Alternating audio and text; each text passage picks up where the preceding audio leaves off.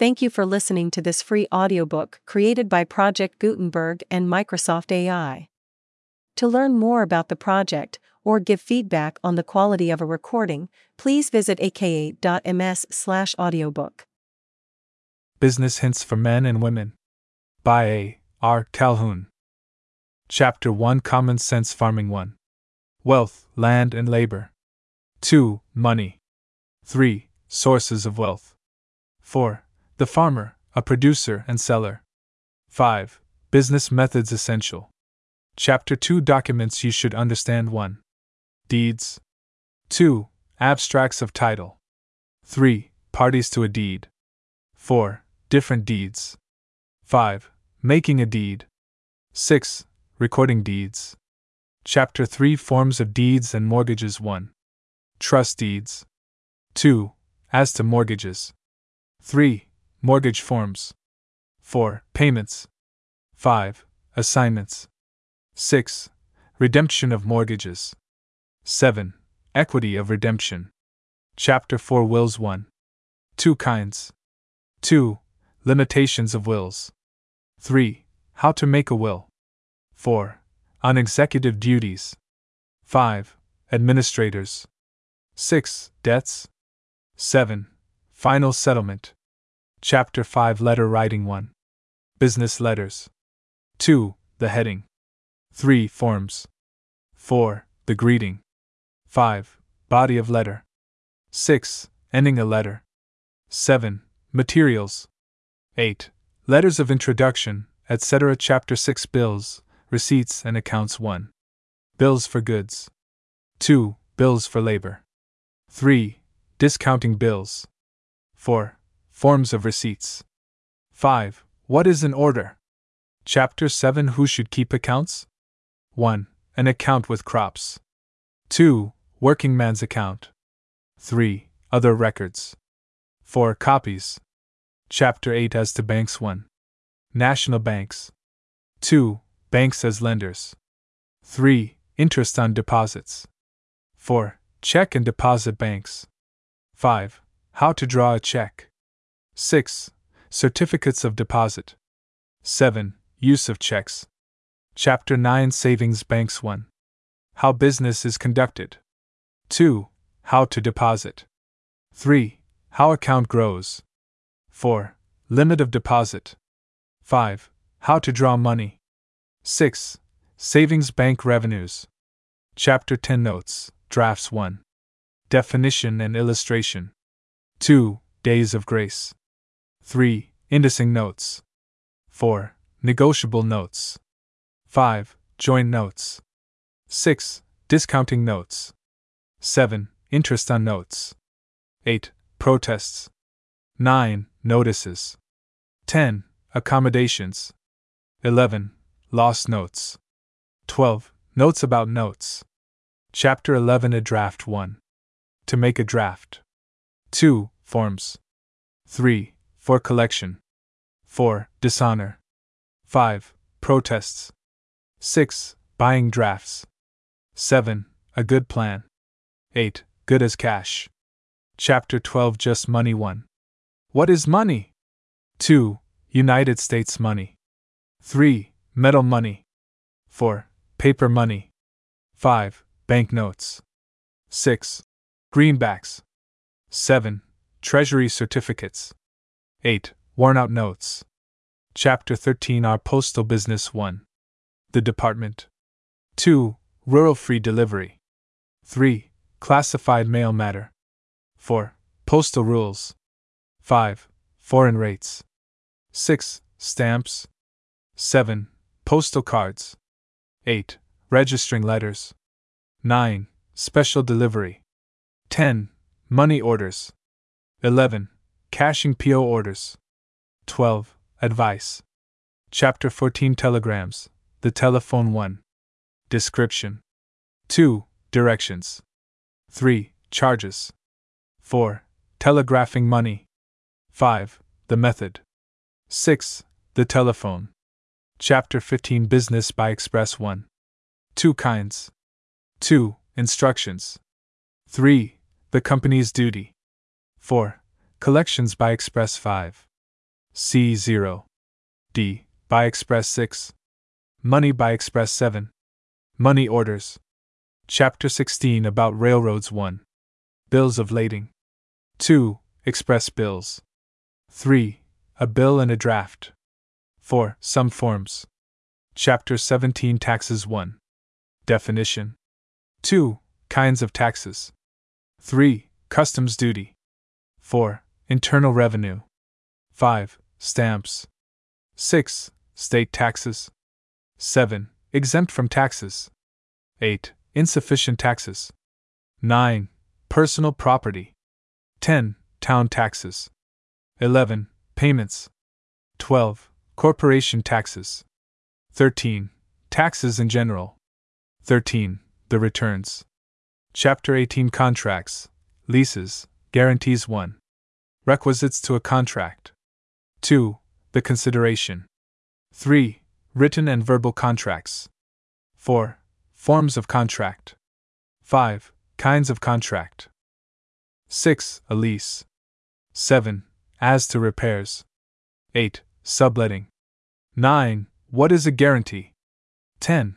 A bill of sale. 11. Obligations. Chapter 19 Life Insurance 1. A definition. 2. How it is done. 3. As an investment. 4. Forms of life insurance. 5. Mutual insurance. 6. Amount of policies. 7. Policies as security. 8. Lapses. 9. Proprietary companies. Chapter 20 Insurance, Fire, Accident 1. Like a gambling risk. 2. What is fire insurance? 3. Premiums. 4. Collecting.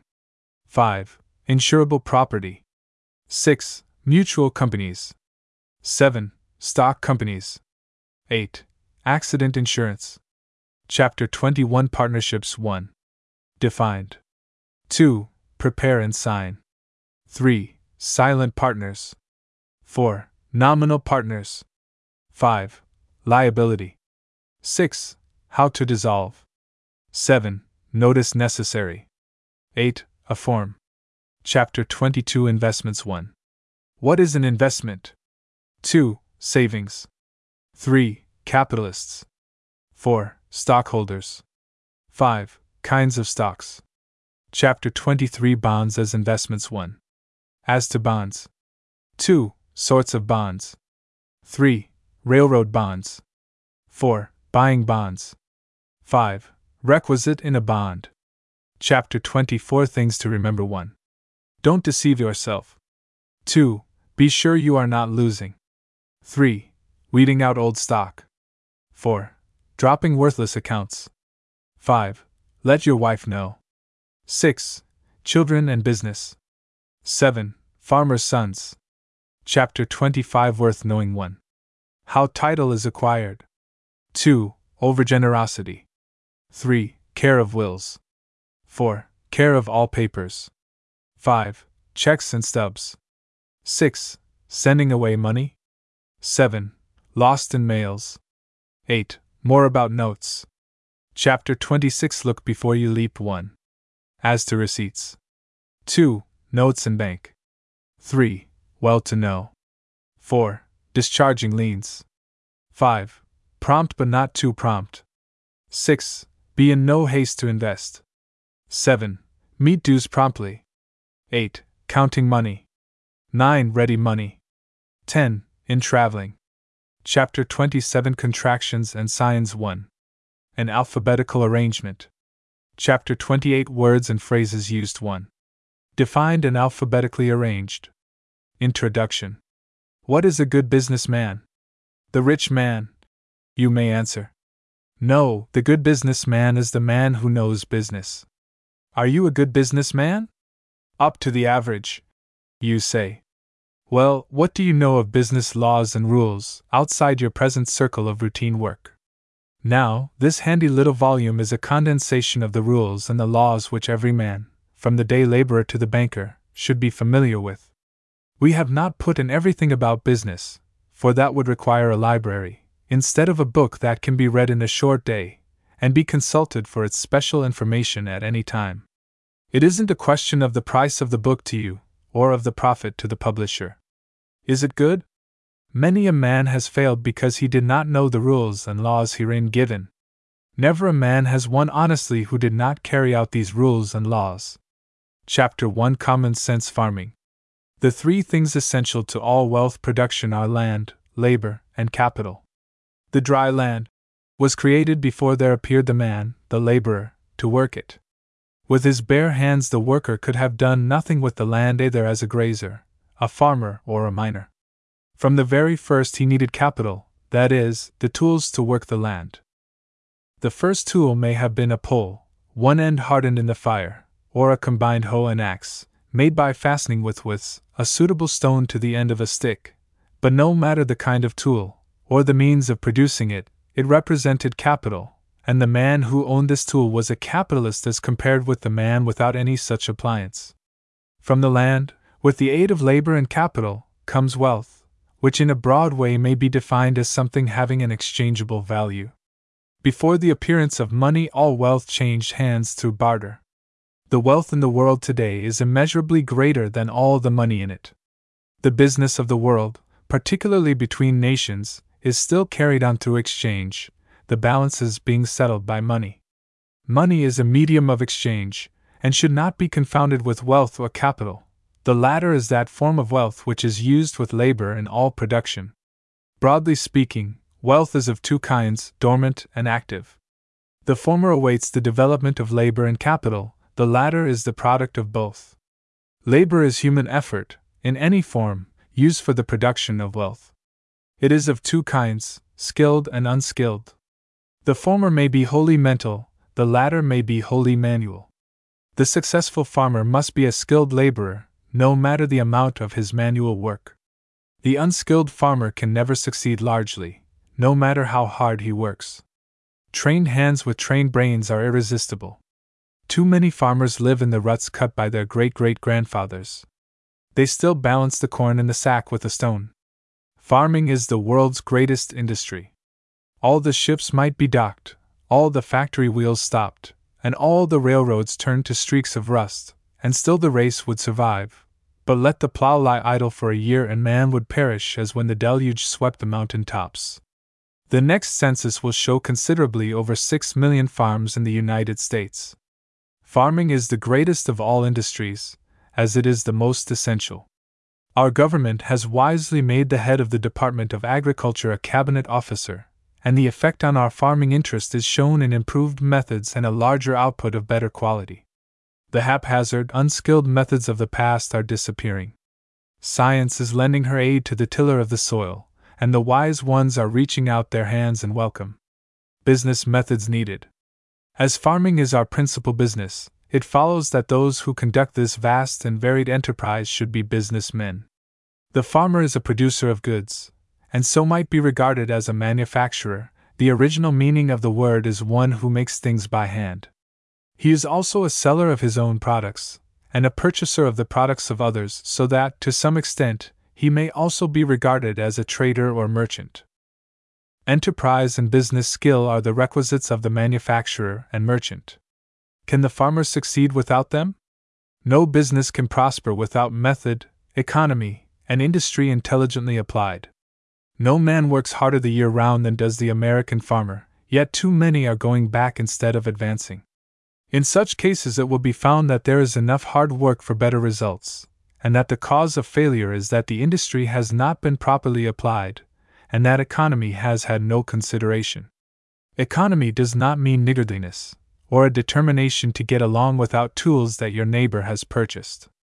A neglect to secure the best tool needed might be classed as an extravagance, a waste, if the tool in question could have added to the quality and quantity of the output, without the expenditure of more labor. Business common sense is taking the place of old-fashioned conservatism, and scientific methods are no longer sneered at as book farming. Chapter 2: Documents every farmer should understand. All property implies an owner. Property is of two kinds, real and personal. The former is permanent and fixed, the latter can be moved. Every occupant of realty holds it through a deed, which carries with it sole ownership, or through a lease which carries with it the right to occupation and use in accordance with the conditions as to time and the amount to be paid, set forth in the written instrument. A deed carries with it sole ownership, a lease covers the right of use for a fixed period. As to deeds, the purchaser of real estate, say a farm, should receive, from the person selling the property, a written instrument, or conveyance known as a deed. The deed must show clearly that the title to or interest in the property has been transferred from the seller to the buyer. Before the deed is signed and delivered, the buyer should know that he is getting a clear title to the property described in the conveyance. In order to ensure the accuracy of the title and thus avoid subsequent complications and perhaps lawsuits, the papers should be submitted to some good lawyer, or other person acquainted with real estate law and the methods by which titles are traced from the first owner to the present possessor. Title abstracts. In all the great business centers of the United States there are title guarantee companies, who for a consideration, to be paid by the seller, furnish an abstract of title, and ensure its validity. In smaller places the local lawyers know how to make up an abstract, and one should be employed. Never trust the search of the inexperienced. An abstract of title is a memorandum taken from the records of the office where deeds are recorded, and showing the history of the title from the government up to the present time. The seller should furnish the buyer with a certificate from the proper county officer, showing whether or not all taxes have been paid up to the last assessment. In addition to this, before the money is paid and the deed accepted, the purchaser should be satisfied that there are no mortgages, liens, attachments, or other claims against the property. If such claims exist and are known to the buyer, he may assume them as a condition of the sale. Parties to a deed. The person selling the land and making the deed is known in law as the grantor. The person buying the property is known as the grantee. A deed is a form of contract, and in order to have its terms and statements binding on the maker, he must be 21 years of age, or over, and he must be of sound mind. The grantee need not be 21, nor of sound mind in order to make the terms of the deed binding on the grantor. In some states, if the grantor be a married man, his wife must sign the deed with him.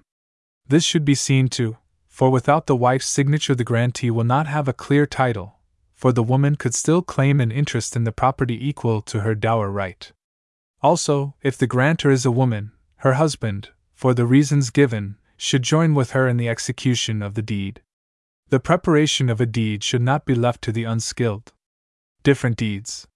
There are 3 kinds of deeds, viz., general warranty deeds, special warranty deeds, and quitclaim deeds. The general warranty deed, if it can be had, is the one every purchaser should get.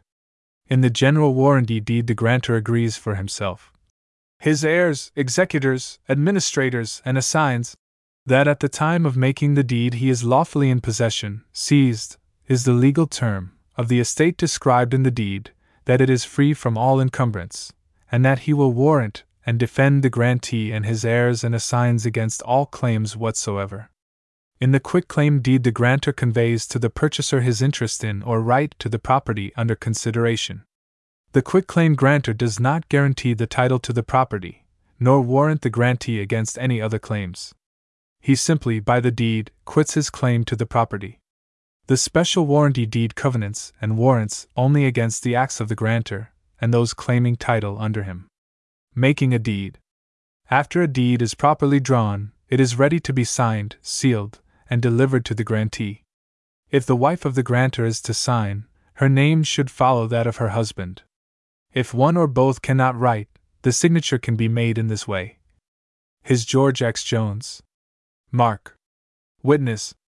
In some states one or more witnesses are required to the signature of the grantor. In others, witnesses are not necessary except where a mark is made.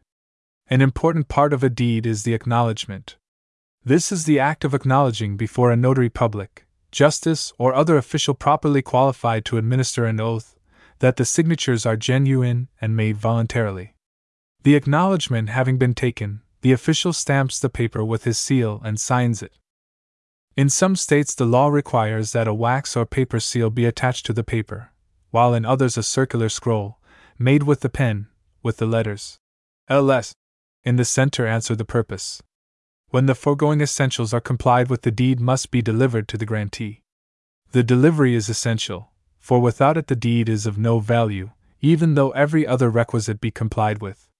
A deed may be made for land on which full payment has already been acknowledged, but if the grantor dies before the deed is delivered, then the deed has no legal value. A deed obtained by fraud, deceit, or compulsion is void. Recording deeds.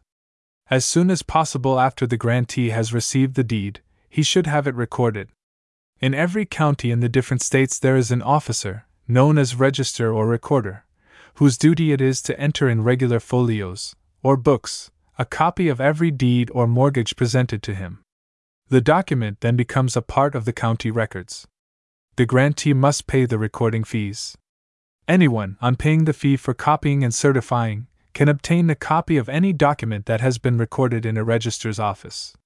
If an original deed is lost, the certified copy of the register has all the legality of the original.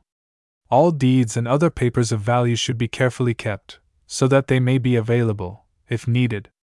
A small safe deposit box with a company that keeps such spaces for rent is often a wise investment. Keep all related papers in one package or envelope. If there is one lawyer who attends to all your legal business, he will be a good custodian of all papers of record, for he usually has a fireproof safe. Chapter 3: Other Forms of Deeds, Mortgages. There is one condition under which the grantor does not turn over or deliver the deed to the grantee after it is made. This is known as a deed in escrow. A deed, delivered in escrow, is when the document is placed with a third party to be by him delivered to the grantee when a certain time has elapsed or certain conditions have been fulfilled. When the conditions have been complied with, the deed is given by its custodian to the grantee, which is as legal as if it were given by the grantor in person. Trust deeds. A trust deed is the form used to convey property to some person who is entitled to its proceeds or profits. This form of deed is often used to secure the payment of a debt. In some states they take the place of mortgages.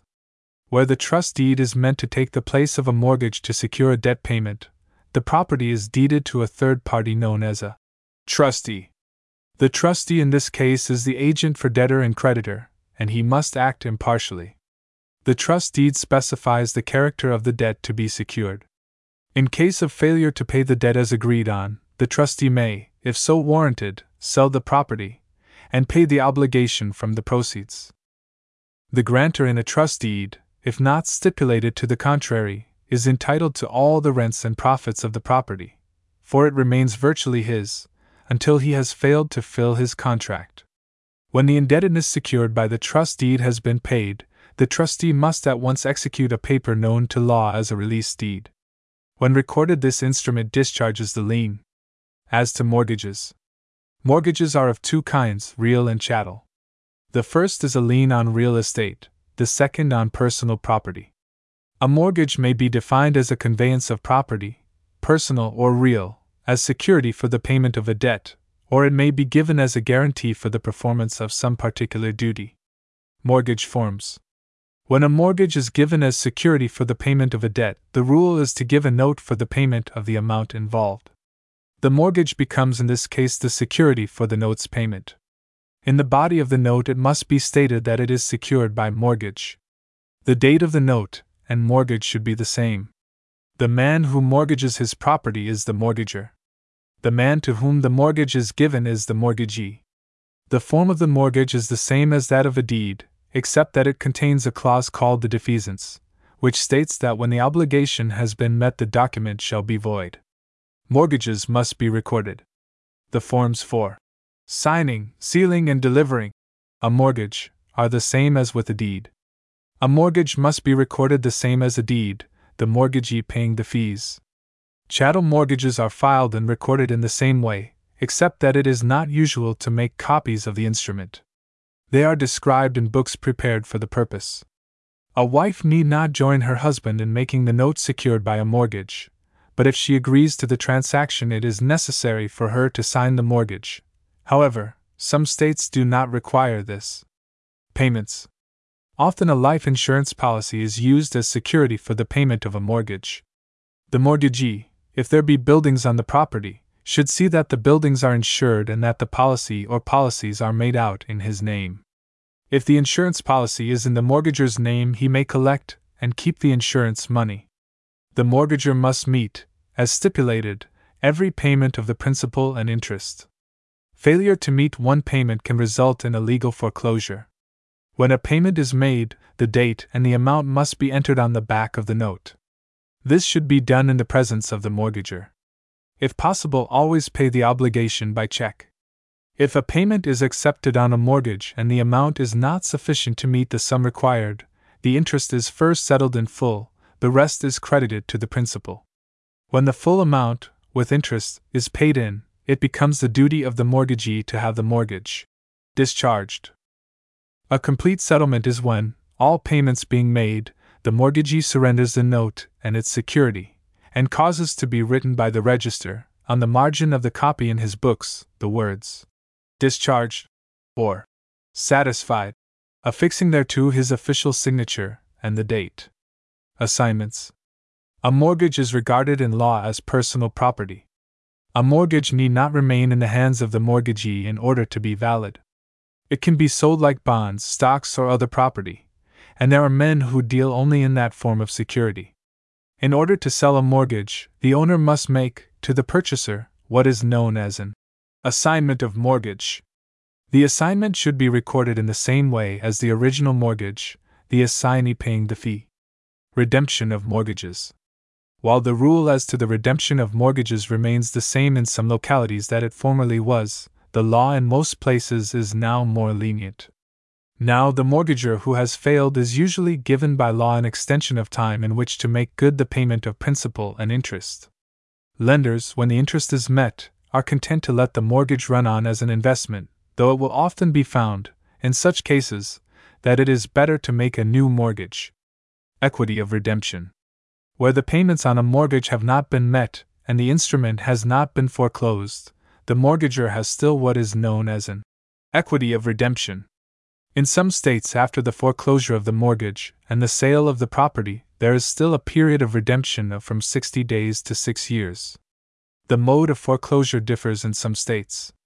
The usual method is to foreclose on an order from the court, and to have the sale conducted by a court officer. The proceeds from the sale are used to pay the principal, interests, and costs. If there is money left over, it is paid to the mortgager, whose interests in the property are then at an end. Many people, not familiar with business methods, are inclined to regard a mortgage as something of a disgrace, when, as a matter of fact, it is a most usual and honorable means of raising money for the securing of a home or the conducting of a business. Nearly all of the great railroads of the country have been built by the sale of the mortgage bonds, which are usually renewed when due, and are sought out as a safe and sane form of investment. The fact that a mortgage payment has to be met on a farm is often in itself the strongest inducement to industry and economy. Chapter 4 Wills. Whether farmer, manufacturer, merchant, or professional man, and whether in youth, mid-age, or declining years, every owner of personal or real property, or both, should make a will. If you have not made a will, get over the foolish notion that it is a premonition of death, and do so at once.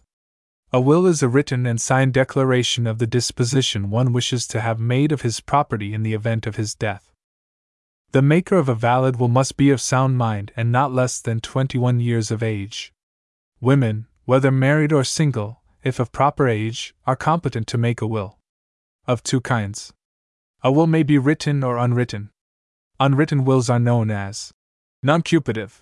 Nuncupative wills are employed only when through accident, or sudden seizure by a fatal disease, the time necessary to write and sign a will cannot be had. The unwritten will must be authenticated by reliable and unprejudiced witnesses, and generally it can dispose of personal property only. In the written will no precise form is necessary, though when drawn by a lawyer it usually begins with some such form as, I, George Brown, being of sound mind and good understanding, do make and declare this to be my last will and testament, etc. A will is not necessarily permanent. It may be cancelled or changed in any way by the maker before his death, or a new will can be made. The last will cancels all preceding wills. An addition to an existing will is known as a codicil. A man making a will is called a testator. A woman making a will is called a testatrix. Limitations of wills. A man has a right to dispose of his property by will or gift as he chooses, but if he is married, the law compels him to consider the rights of another. The husband cannot, by will or otherwise, deprive his wife of her right of dower in his real estate and appurtenances. Unless she chooses to accept, the wife need not accept other property that is bequeathed her in lieu of dower. The wife's dower interest in her husband's estate is a life interest only. On her death it goes to the husband's heirs, as if there had been no widow. In some states there is no right of dower. How to make a will. The will not only shows the purpose of the testator, but it serves as a bar to litigation among the natural heirs. Any man or woman can write out his or her will, but unless quite familiar with such work it is better to employ a lawyer for the purpose. The person named in the will to carry out the purpose of the testator is known as the executor. No person, not 21 at the time the will is proved, can act as an executor. Neither a convict, an imbecile, nor one known to be a drug fiend or an habitual drunkard, is eligible for the post of an executor. If an executor be appointed against his will, the law does not compel him to serve. There must be at least 2 witnesses to a will, some states require 3. The witnesses need not know the contents of the will, but they must understand before signing that it is a will, and they must see it signed by the testator. Under the common law, the will is void if the witnesses are beneficiaries. In some states, a will so witnessed is valid, except that the witnesses cannot receive their legacies. All the witnesses should sign at the same time and add their addresses. If an heir at law, say a child, is not mentioned in the will, the law assumes that he was forgotten by the testator, and generally gives the share the heir would be entitled to if there were no will. At the end of the will, the testator, in the presence of the witnesses, should write his name in full. An executor's duties. An executor is the legal representative of the testator. It is his duty to see that the provisions of the will are carried out. No man is qualified to act as executor who is not competent to make a will. Executors, unless relieved by the provisions of the will, are required to file bonds, proportioned to the value of the estate, for the faithful performance of their duties. Should there be no executor named in the will, or if the person so named refuses to act, or if he dies or resigns, the court will appoint a person to act in his place. The executor appointed by the court is known or called an administrator with the will annexed. In some states, the court having jurisdiction of wills and estates of deceased is known as the probate. In others it is called the surrogate's court, and in still others, the orphans. Administrators and their duties. If a man owning property dies without making a will, the judge of the proper court will appoint an administrator to settle the estate. This is the method of procedure. 1. A person, interested in getting the estate settled, goes before the proper judge and asks him to appoint an administrator. 2. The administrator must give the same bond as an executor. Their duties are the same. 3. In settling the estate, the administrator is governed by the law, and by the special directions of the officer having jurisdiction in such matters. 4. He must make a careful list of all the property belonging to the estate. The value of the personal property is estimated by men specially appointed by the court for the purpose and known as appraisers. 5. The administrator must account for every item of property that comes into his possession. 6. All debts of deceased must be first paid, including funeral expenses. If the proceeds of the personal property are not sufficient for this purpose, the administrator may, if there be real estate, sell the whole or part of it, on an order from the court. Debts. Debts must be paid in an order prescribed by law. The following is the usual order. 1. Funeral expenses and expenses of last illness. 2. The widow's allowance or award. 3. Debts to the state or municipality. 4. Claims of other creditors. Whatever property is left, after paying these obligatory sums, is divided among the rightful heirs under the direction of the court, and in the manner provided by law. The administrator must advertise, in one or more county papers, the fact that he has been appointed to settle the estate of the deceased, whose name is given, and he must ask that all claims be presented within a given period, usually fixed at 6 months. When the estate is settled to the satisfaction of the court, the same authority releases the administrator and his bondsman. All the fees connected with the settlement are regarded as debts and must be paid from the proceeds of the estate before closing. The final settlement. When the debts are paid and the residue divided among the heirs, the administrator files his account. If it is allowed, the case ends. The parties of interest in an estate may agree to settle it out of court. This saves expense, but it is not the safest way. Chapter 5 Letter Writing. What has been said about deeds and mortgages applies not only to the farmer, but also to every owner of a building lot. The same may be said of wills. They have a business interest for the town as well as for the country dweller. Business letters. The purpose of this book being strictly business. No attempt will be made to instruct the reader in anything not connected with the subject under consideration. Social, friendly, and such letters are matters for individual time and taste, and no rule can be laid down for their writing, but the business letter is a different matter, and one which deserves special consideration from every man or woman who receives an order by mail, or who sends one. To write a good business letter is no mean accomplishment, and although a gift with some, it can be acquired by all. A letter is, in a way, a testimonial of the character and ability of the writer. The purpose of a business letter is to express just what you want, and no more. Any man with a good common school education, and a little patient practice, can soon learn to write as good a business letter as the college graduate. Correct spelling may not be general, but it is certainly desirable. Letter writing, as in the preparation of other papers, has its own well-recognized forms, and these may be easily learned. Every properly constructed business letter should consist of the following parts. 1. Where written from. 2. When written. 3. To whom written. 4. Address. 5. Salutation. 6. Introduction. 7. Purpose of letter. 8. Complimentary ending. 9. Signature. The heading. The letter should begin by giving the address of the writer, followed by the date on which it was written. This will enable the recipient to direct his reply. If from a city, the street and number should be given. If many letters are written, it will be convenient to have the permanent address of the writer printed. The writing should be plain, and there should be no doubt in the mind of the reader as to the proper spelling of the address and signature. Avoid the hieroglyphics which some vain men adopt in signing their names. It may be fanciful, but it does not imply consideration for the time and patience of strangers. The following forms will serve to illustrate the type of heading used in ordinary business letters. 1. 124 Smith Street, Brownsville, Massachusetts. September 4, 1910. Mr. John Smith, Doylestown, Penna, dear Sir. 2. Leroy, Mass. September 5, 1910. Messrs. Brown and Jones, Denver, Colonel Gentleman. 3. 4 Seminole Street, Fort Smith, Arkansas. September 6, 1910. Mrs. Mary J. Robinson, Lansing, Cal. Dear Madam. The Mr., Mrs., Madam, and Miss are titles of courtesy and should not be omitted. The abbreviation ESQ for Esquire is sometimes used, but the two titles Mr. and ESQ should never be used with one name, as Mr. John Smith, ESQ.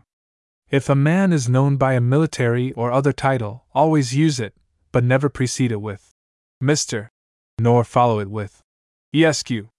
Clergymen should always be addressed as Rev., the abbreviation for Reverend. If he is a doctor of divinity, add DD to the name, as Rev. John Smith, DD. Medical doctors may be addressed as Dr. John Smith or John Smith, MD. The greeting. The greeting or salutation is a term of courtesy or esteem used in addressing the one to whom the letter is sent. Sir is the formal greeting, and is used in addressing officials or any strange male person. Sirs or gentlemen may be used in the plural. Dear Sir or My dear Sir is the usual form of greeting when a business letter is addressed to an individual. Where the writer is acquainted with the person addressed, the usual form of greeting is Dear Mr. Smith. The letter itself If writing in response to a letter received, the writer should begin in some such way as this: Mr. Thomas Brown, Newburgh, N.Y., my dear sir. Your favor of the 2nd inst is just to hand. In reply, permit me to state, etc., etc. This should be followed by the necessary statement, set forth in clear, simple words. Be sure of yourself. The secret of good writing is clear thinking. Ending the letter. There is much in the proper ending of a letter. In the ordinary business letter, the usual ending may be, yours truly, yours very truly, or yours respectfully. Other endings used in writing to business acquaintances are, yours sincerely, or very sincerely yours. Or you may substitute the words cordially or heartily for sincerely. Signing the letter. The name of the writer should be so clear and distinct as to leave no doubt as to the spelling. The name should always be written in the same way. If your name is George W. Brown, do not write it at one time as here given, and again as G. Washington Brown or G. W. Brown. Adopt one form and stick to it. If you are writing for a firm or for another as clerk or secretary, always sign the firm name, and below it your own name preceded by the word per, meaning by or through. The materials. Never use scraps of paper or soiled paper to write on if better can be had. The materials of a letter affect the receiver, particularly if a stranger, just as one is affected by the garb of a stranger before he speaks. Use a good pen and black ink. Fold your paper so that it will fit the envelope. Avoid blots and erasures. They indicate carelessness or unbecoming haste. Address your letter distinctly. Here is a good form. Mr. George W. White, Boston, 1101 Sioux Street, Mass. Letters of introduction. At some time or another one has to write a letter of introduction, and sometimes he has had to pay for it. If you should give such a letter to a man to introduce him to another with whom you trade, the law has held that the introducer is responsible for any reasonable bills the introduced may contract with the receiver of the letter. Never give a letter of introduction to a man you are not sure of. In addressing a letter of introduction which is to be handed in person, do it in this way. Mr. George W. Brown, Washington, D.C., introducing Mr. Henry Wilson. This shows on its face the nature of the communication. Here is a good form. 111 Payne Avenue, Montrose, Illinois. September 27, 1910. Mr. Norman R. Lloyd, Chicago, Illinois. Dear Mr. Lloyd, this will introduce my esteemed friend Mr. Thomas T. Fletcher of this town.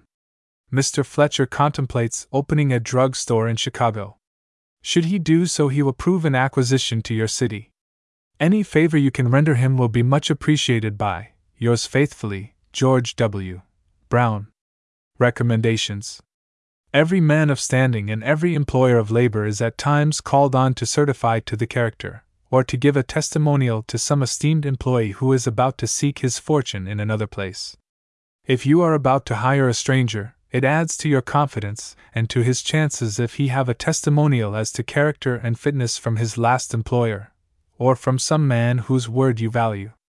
The letter of recommendation is usually of a general character and not addressed to any particular. It should open in this way: to whom it may concern. Follow this with your testimonial and sign it. Titles. The President of the United States is addressed as His Excellency William H. Taft, Executive Mansion, Washington, D.C. Cabinet officers, senators, congressmen, members of the legislature, and mayors of cities are usually addressed as Hon, the abbreviation of Honorable. The title Hon, like Esq, is often misused. After all, titles of courtesy are not obligatory, unless we regard the unwritten law of custom in such matters as binding. The very best kind of a letter, and perhaps the hardest to write, is that in which the writer appears to be talking to us face to face. Chapter 6: Bills, Receipts and Accounts. Try to understand clearly the meaning of all the business terms you have to use. The terms bill and invoice usually mean the same thing, that is, a bill of sale. This applies to goods sold or services rendered. The merchant sends you an itemized invoice of the goods you ordered and he has shipped. The carpenter sends you an itemized bill of the work done by your order. Such a document should be regarded not as a done, but rather as a record of the contract or transaction. In the foregoing case, the merchant and the carpenter are the creditors, the recipient of the goods or work is the debtor. Bills for goods. In writing out a bill, the date is the first thing to be considered. This should be the same in form as a business letter. This form will serve as an illustration. Glenwood, N.J. October 1, 1910. Robert Brown to George L. White, Dr. September 2nd. For £25, sugar, at .06, $1.50. 6. £30, ham, at .20, 6.00. 14. £100, flour, at .03-1/2. 3.50, received payment, $11. Signature on payment.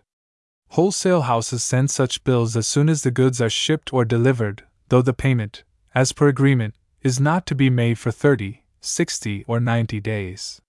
Where there is a running account, that is, frequent orders, with total payments never completed, it is customary for the seller, at the beginning of a calendar month, to send to the creditor a statement. This statement does not repeat the items of the bills rendered, its purpose being to show the balance due to date. Bills for labor. Where a mechanic or laborer is employed by the day at a fixed wage, the length of time and dates should be given. Richmond, Virginia, November 3, 1910. Charles M.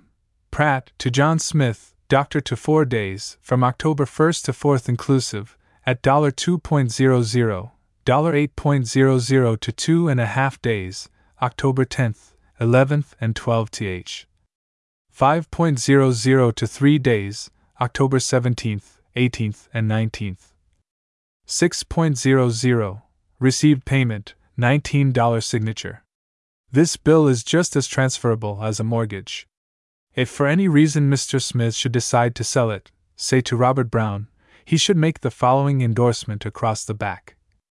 In consideration of dollars, the receipt of which is hereby acknowledged, I do hereby sell and assign to Robert Brown the written account, which is justly due from the within named Charles W. Pratt, and I hereby authorize the said Robert Brown to collect the same. John Smith. Newburgh, N.Y., November 1, 1910. Regarded simply from a business viewpoint and without considering ethics, honesty is the best policy. Bills, where possible, should be promptly paid. Prompt payment is a guarantee of credit, and credit is the heart if not the soul of business. Never, if it can be avoided, buy goods on the installment plan. Be sure to get a receipt for all payments you make, and be equally sure to keep the receipt where you can find it. Examine all bills and invoices, compare them with the goods received, and no matter what your faith in the seller's care and honesty, calculate for yourself the price of each item, and be sure that the total is correct. Discount in trade. It is a business custom, when a bill is paid before it is due, to allow a discount. This may be the legal rate of interest, or any percentage agreed on in advance. Sometimes wholesale merchants or manufacturers grant esteemed customers, in consideration of prompt payments, a discount from the regular prices. This is known as trade discount. We often read of 2 or more discounts. A storekeeper buys a bill of goods for $350 and is granted 20% and 5% from the selling price. This does not mean a discount of 25% as the uninitiated might think. The 20% is deducted from the $350, that is, $70, leaving $280. Then the 5%, $14, is deducted from this, leaving $260. Partial payments are not endorsed on the bill. The receipt is written on a separate piece of paper. It differs from the usual receipt in that the one is in full payment, and the other on account. Receipt no bill before it is actually paid. Someone has translated the letters COD into come immediately down. The collect on delivery usually accompanies goods sent by express. Forms of receipts. A receipt for a partial payment. Leavenworth, Kansas. December 7, 1910. $75 received from Charles Long, $75 on account. Henry S. Summers. A receipt in full. San Diego, California, July 27, 1910. $260.75 received from N. O. Taylor, $260.75 to $100 in full payment to date. Samuel G. Novris. Another form. Portland, Maine.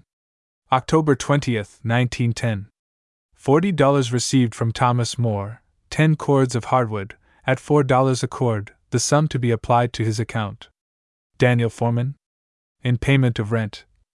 $17 received from William Forbes, $17 in full payment of rent of premises number 24 West Street, for the month ending October 31st, 1910. Philip F. Ross. Where one person pays for another. Wilmington, Delaware. August 17, 1910. $80 received from Alfred Thompson, $80 to apply to the account of Hiram O. Wells. Baker Jones and Company per S. N. Thorpe. Receipts and other documents signed with a mark X should be witnessed. Payment on a note. Bridgeport, Connecticut. July 1, 1910. $150 received from Casper N. Work $150 to apply on the payment of his note to me for $600, dated March 8, 1910. Reuben Hoyt. The maker of the note should, in addition to getting his receipt, have the amount of his payment endorsed on the back of the note by the holder. Where a receipt is given to the administrator of an estate, his position should be named as Robert Fields, administrator of the estate of John Jones, deceased. What is an order? An order is a command or instruction by one person to another to do a stated thing. An order may be given for the delivery of goods or the payment of cash. This is the usual form. Dayton, Ohio. August 3, 1910. Mr. G. W. McBride, please deliver to Edward Lot goods from your store to the amount of $10, and charge to my account. F. T. Leroy. This would be an order for cash. Holden, IND, June 18, 1910. $30 Mr. P. T. Mayhew. Please pay to Thomas Jackson $30 and charge same to my account. F. R. Wilson. A due bill. The customary form of a due bill is Durham, N. C. May 1, 1910. $10 due George Smith, $10, payable in merchandise from my store. S. T. Long. Chapter 7. Who should keep accounts? To have any value, business accounts, whether of a great or a small concern, must be accurately kept. Every man and woman, having unsettled dealings with others, should keep some sort of book accounts. Storekeepers must keep accounts, and every farmer and mechanic, who would know just what he owns and what he has spent during the past month and year, should keep an exact account of every cent received and paid out. Lawyers and doctors know how to keep accounts, or if they do not, they are neglecting their own side of their professional duties. Workers, skilled and unskilled, and even the hired girl who is paid by the month, should keep a record of the compensation received, and how the whole or the part has been expended. No woman can be called a really good housekeeper who does not know to a penny what has become of the money she has received for the upkeep of her establishment, whether she have a score of servants or does all her own work.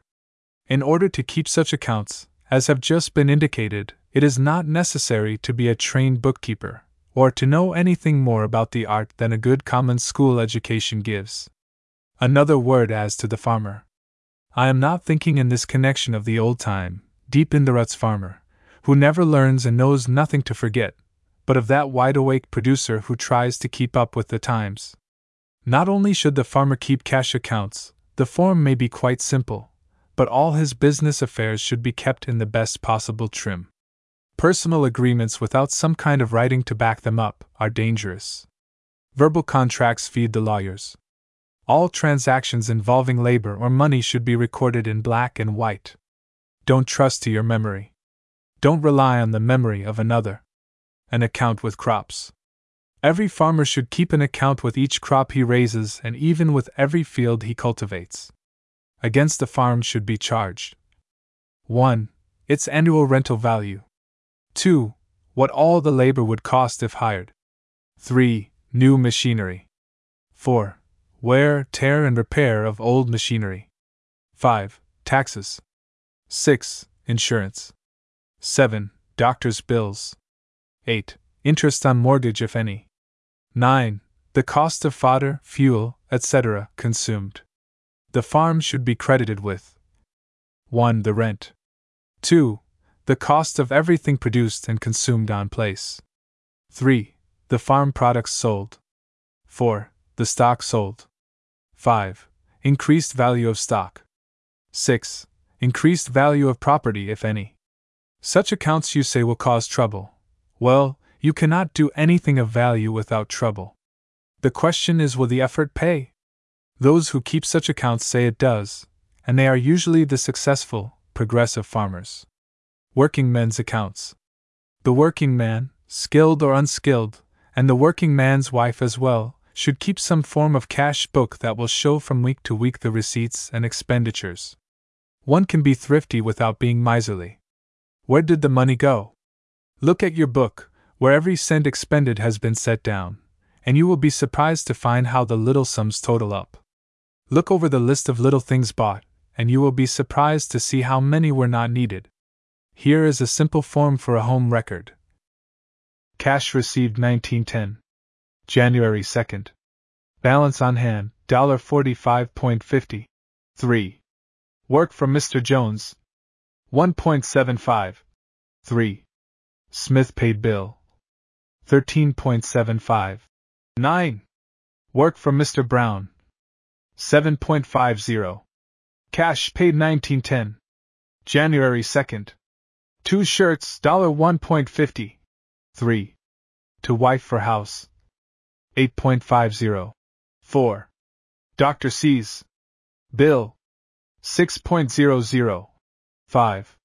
Fare to Troy, $2.25. 6.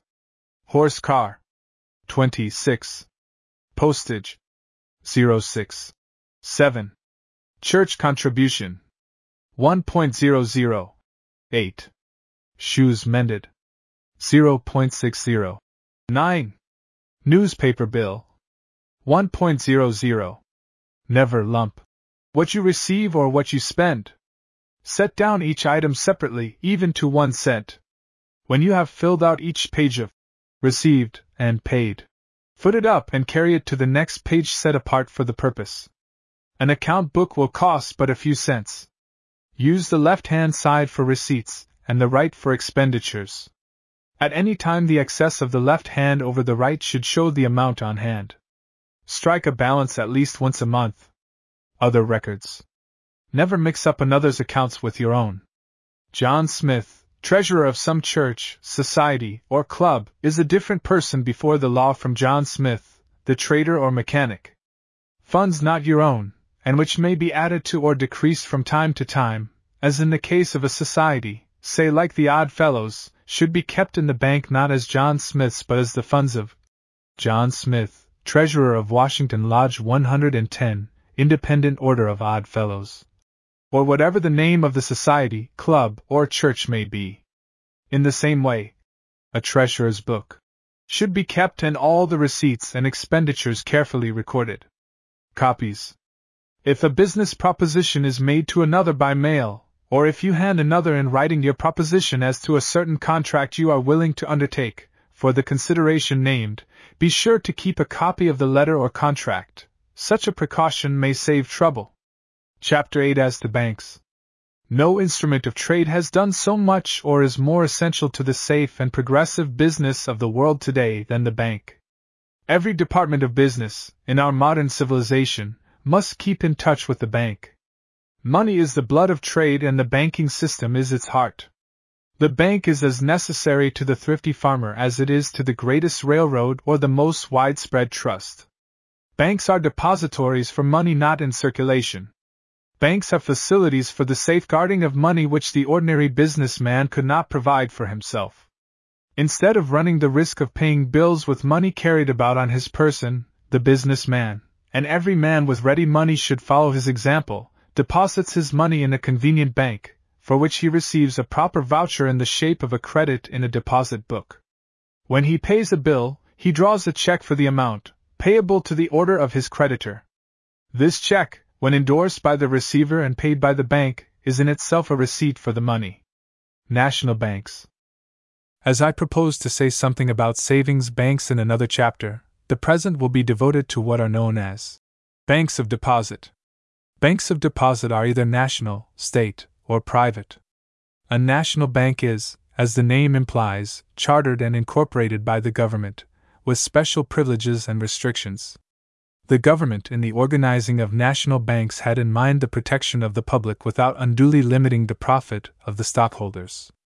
The sum the stockholders must contribute to the establishment of a national bank varies according to the population and the business importance of the place in which the bank is to be located.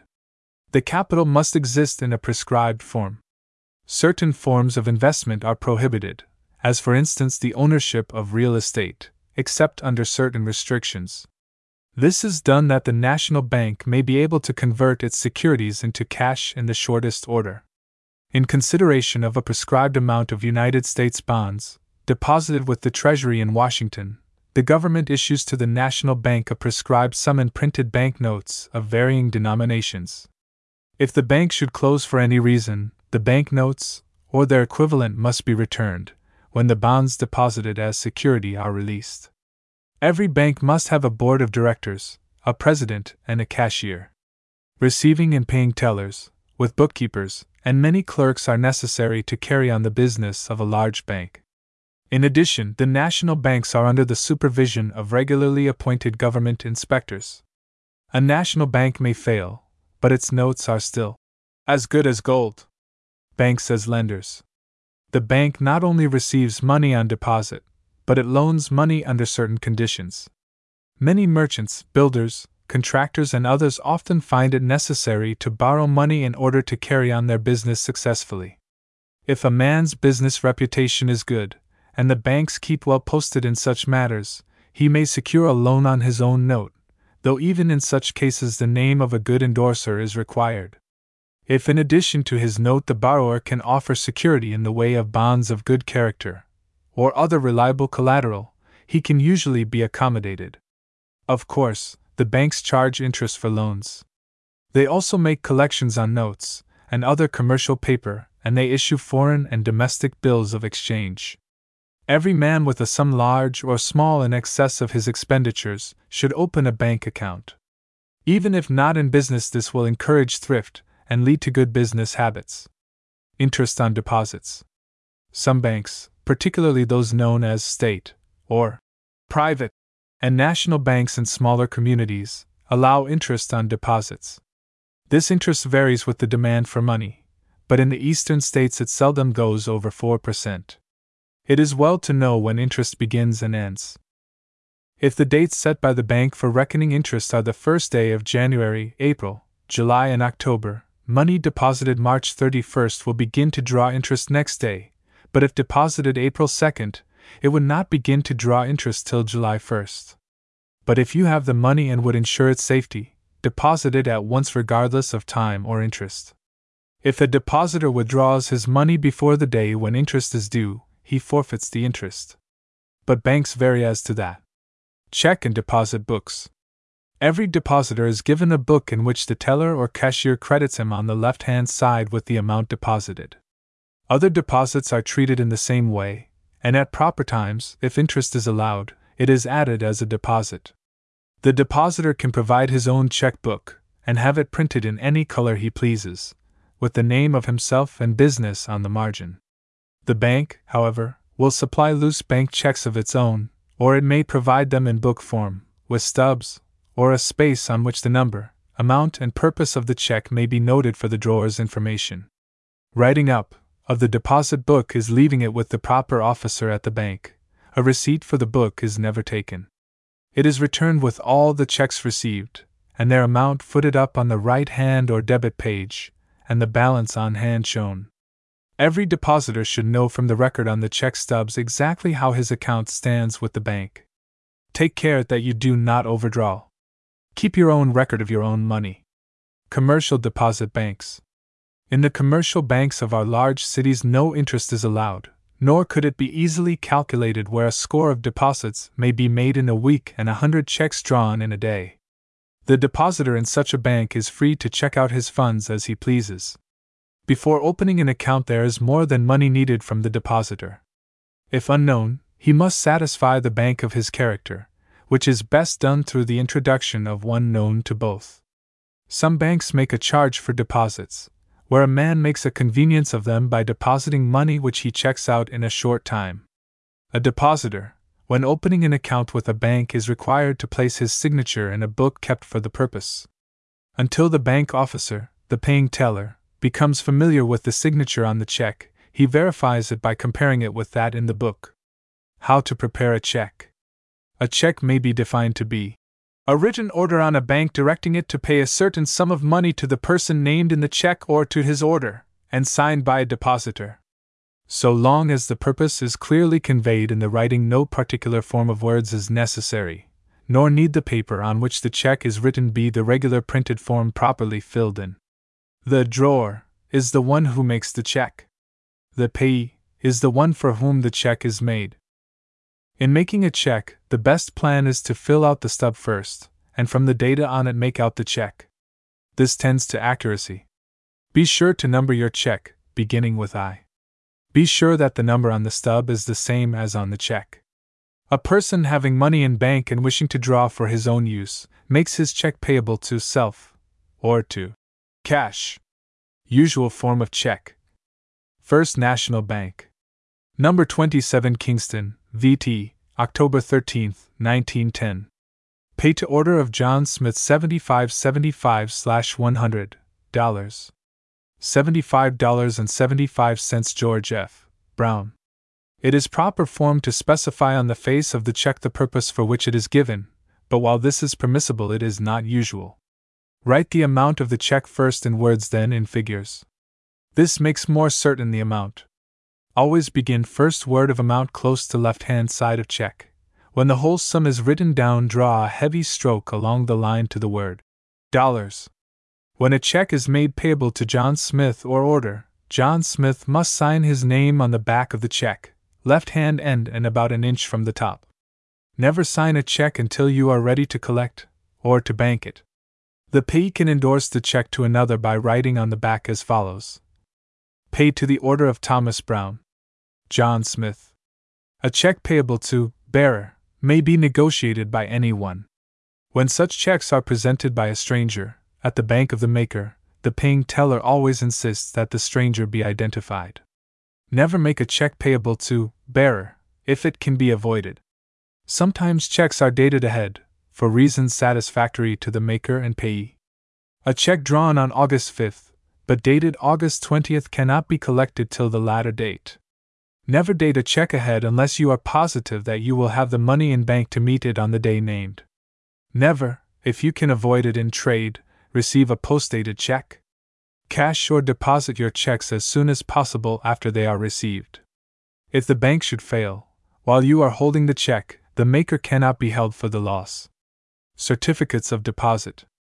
Often when a depositor is traveling, he finds it convenient to carry with him a form of paper that is as good as cash, and much better in the event of loss. Banks will issue certified checks to depositors. These checks are stamped by the bank, certified, with the date and officer's signature attached. On issuing such a check, the bank debits the receiver's account with the amount, and so can guarantee the payment whenever or wherever presented. Such a check may be received with as much certainty of its value as if it were a bank bill. When a person places money in a bank with no intention of checking it out for some time to come, he may have issued to him a certificate of deposit. While holding this certificate, he cannot check against the money in the bank. The holder of a certificate of deposit may transfer it.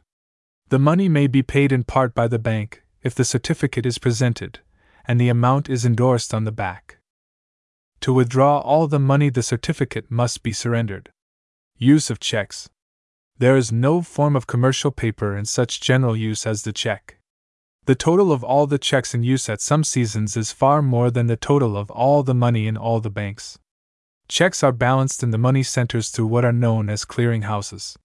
In these, a bank is charged with checks against it and credited with those in its favor.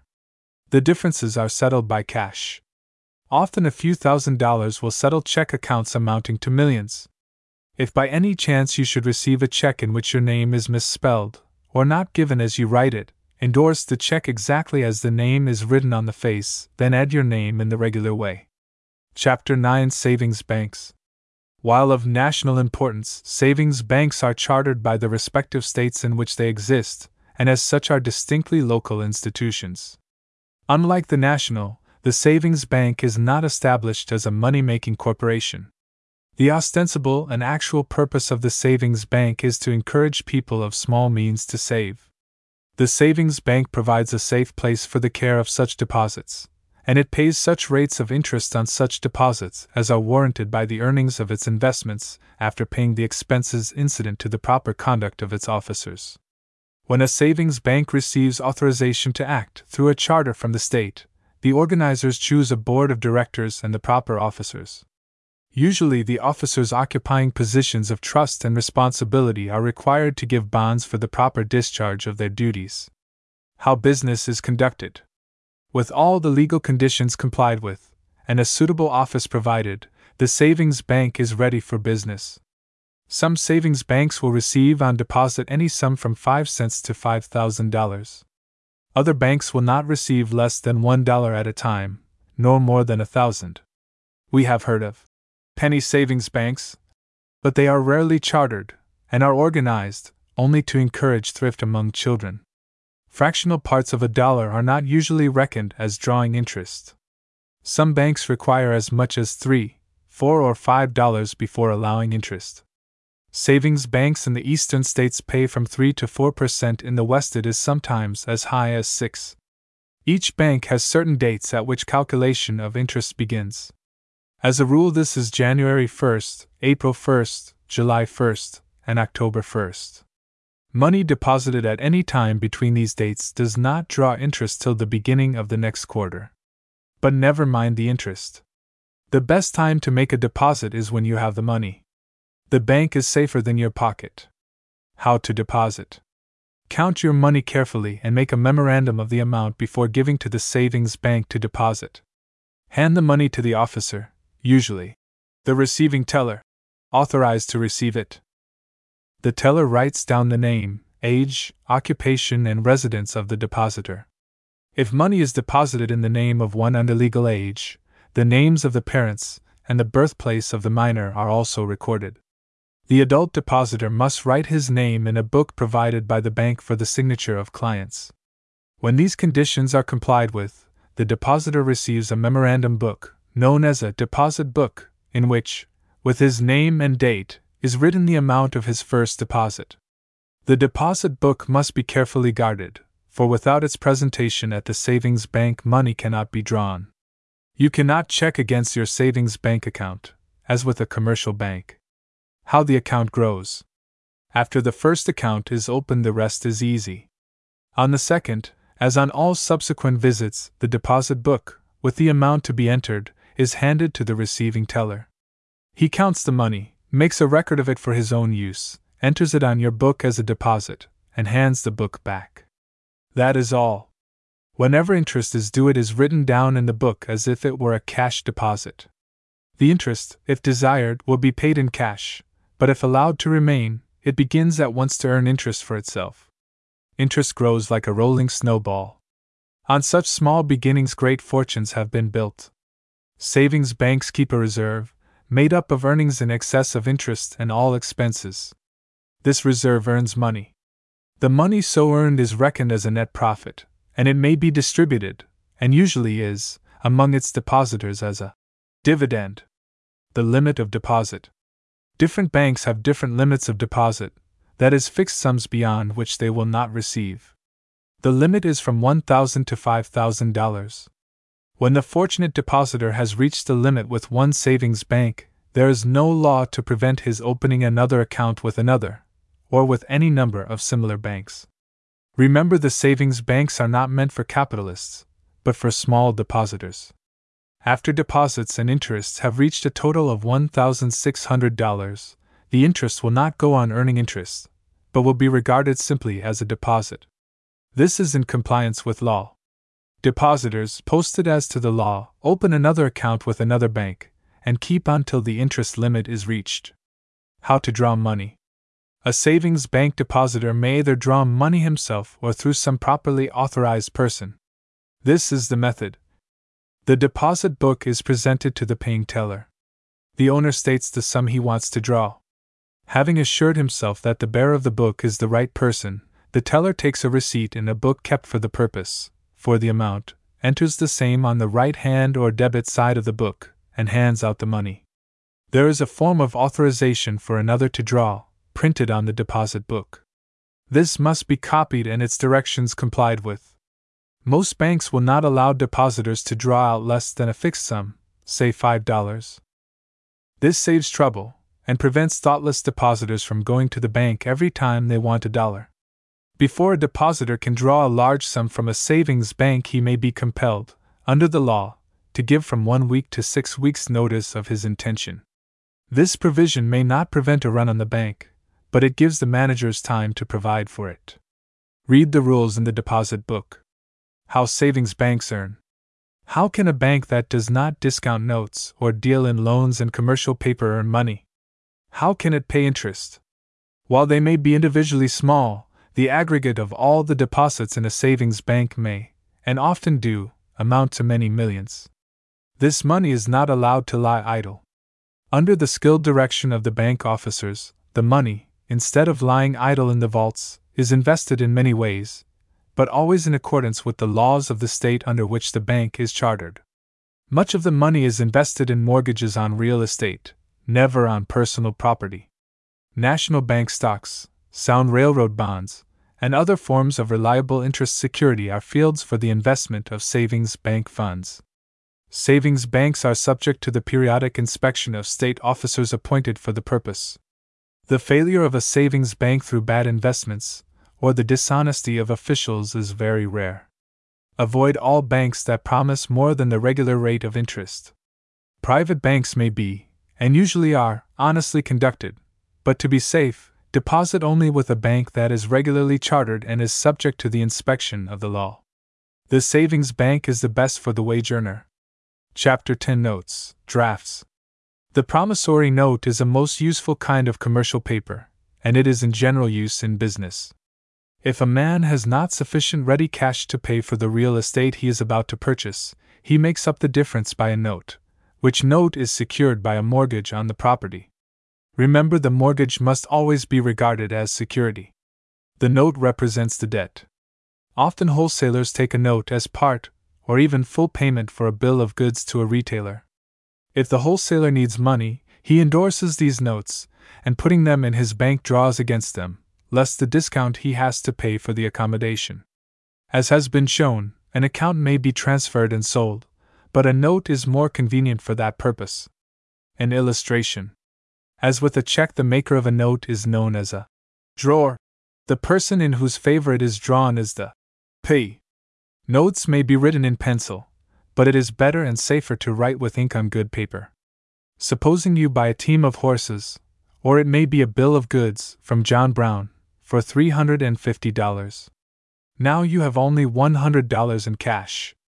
What are you to do? Mr. Brown, knowing you to be reliable, says, "That's all right, friend Jones. You pay me the $100 cash, for which I will give you a receipt, then I will take your note for 6 months, payable at my bank."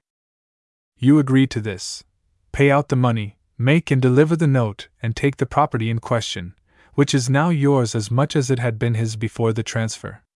The following would be a legal form in which to make the note. $250. Summit, N.J., October 10, 1910. 6 months after date I promised to pay to the order of John Brown. $250. At the Lincoln National Bank of Summit. Value received. George Jones. Number 1. Due April 14, 1911. Now, if before the expiration of this note, you want to make a payment on it of, say, $75, you take the money to Mr. Brown, who endorses on the back of the note. Received on the within note $75, January 3rd, if that be the date, and signs, John Brown. It may be well to remember that while a running account may be collected at any time, the law cannot prevent the maker of a promissory note from selling all his belongings and leaving the country before the note is due. Days of grace. Notes may be time notes, that is where there is a specified time for payment, or demand notes. The latter are collectible on presentation. With the time notes, 3 days' grace are allowed after the expiration of the date for payment. No such favor is allowed in the case of demand notes. These grace days do not seem businesslike. Why not add them to the date in the note? Well, it is a custom, quite as old as the greater part of our laws, and so it must be observed. Under the law, a note is payable at the home or business place of the drawer, unless otherwise specified. Indexing notes. A note secured by a mortgage has its payment guaranteed. The usual way of securing the payment of a note given in business is to have it endorsed with a good name across the back, as in endorsing a check.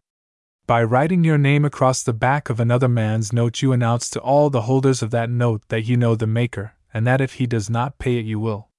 In most states, the endorser of a note cannot be held responsible for payment, unless the holder notifies him, within 24 hours after the note comes due, that the maker cannot or will not pay.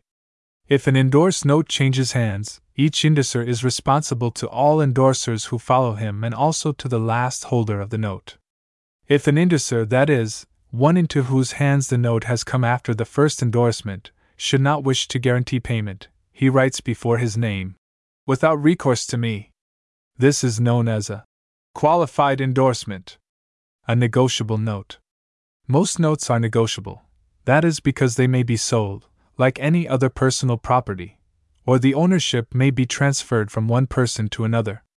No note is negotiable that does not bear on its face the words, "Pay to bearer," or "Pay to the order of," followed by the payee's name. Joint notes. When two persons sign a note, they become jointly and individually responsible for its payment. Such persons are known as joint makers. If one signs his name on the back of a note before it has been handed to the payee, he makes himself not only an endorser, but a joint maker. If the maker of such a note refuses to pay on the expiration of time stated, he is liable for the amount without any notification. Discounting notes. If a businessman borrows from a bank on his note, he must pay for the privilege. Interest is a sum paid for the use of money. Interest is reckoned as a certain percentage yearly on the principal. Interest on interest is called compound interest, and is used in ordinary business transactions. Instead of collecting interest when the amount borrowed on a note is due, or deducting it from the principal in advance, it discounts the note at the rate agreed on and pays the rest. This is called bank discount, and its rate is variable, depending on the abundance or scarcity of money. Money is a marketable article, and the price, like that of wheat or cotton, is governed by supply and demand. Interest on notes. A note may be made payable with interest, or not, as the parties concerned may agree. If nothing is said about interest in the note, no interest can be collected. Again, a note may go into details and specify that the interest shall be 10%, payable semi-annually, provided always that the rate shall not be higher than the legal interest of the state. Excessive interest is known as usury. It invalidates all the interest, and in some places the principal is forfeited. When the holder of an interest note receives interest payment, he must record the date, and sum on the back of the note. Protests. If a note comes due on Sunday or on a legal holiday, payment must be made on the following day. Holidays are appointed by the separate states. The United States recognizes no day as a holiday, except Sunday, and that is acknowledged through custom. It is customary for banks to notify makers of notes held by them a few days before time set for payment, but this is not required by law. If a note lies unpaid in bank the day set for payment, as soon as the office closes for regular business, the note is protested. The protest is made before a notary public. He is usually an employee of the bank. In the protest, formal objection is made against the breaking of the promise, and demanding that the matter be set right by the maker, or on his failure, by the indexer.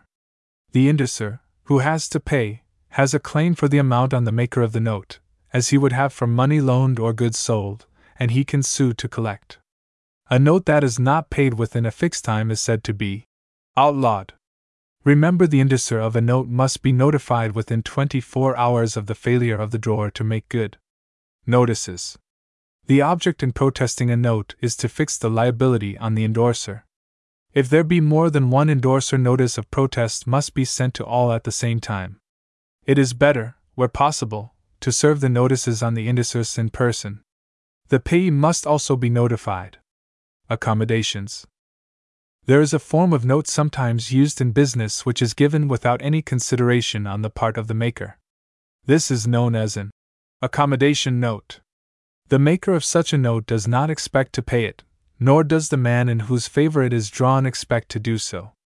An accommodation note is an instrument by the sale of which, or through a bank, money may be raised for immediate use. The maker in this case is a friend who loans his name. As there was no value received, such a note could not be collected by the payee. But if it passes into the hands of a third party, who endorses it, then the maker of the note can be compelled to pay. A lost note. A note may be lost or stolen. The losing of a note does not release the maker from payment of the full amount on the date, and at the place named. The loser should at once notify the maker of his loss. A man who buys, before its maturity, a lost or stolen note, may collect the full amount from the maker, provided the note is payable to bearer, and no notice of the loss has been published. When the maker of a lost note pays the amount to the original owner, he should receive from him what is known as a bond of indemnity. This bond is to secure him against paying a second time. Notes about notes. There are some things worth remembering about promissory notes. 1. Never give one if you can pay cash. 2. A note made on Sunday is worthless in some states. 3. A note given under compulsion is worthless. 4. Notes made by a drunken person, or obtained by any form of fraud, cannot be collected under law. 5. Notes bear interest only when so stated in body of note. 6.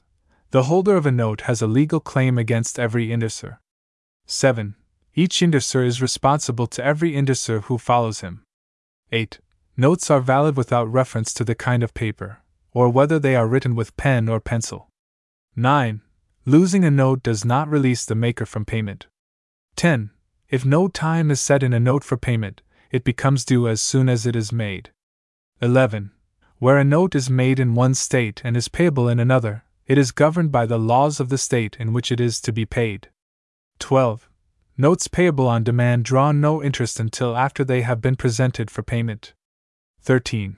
If a note reads, with interest, and no rate is specified, then it draws the legal interest in the state in which it was made. 14. Demand notes are not entitled to days of grace. 15. If no place of payment is named in a note, it should be presented to the maker personally in business hours. 16. The misspelling of a word or words in no way invalidates a note. 17.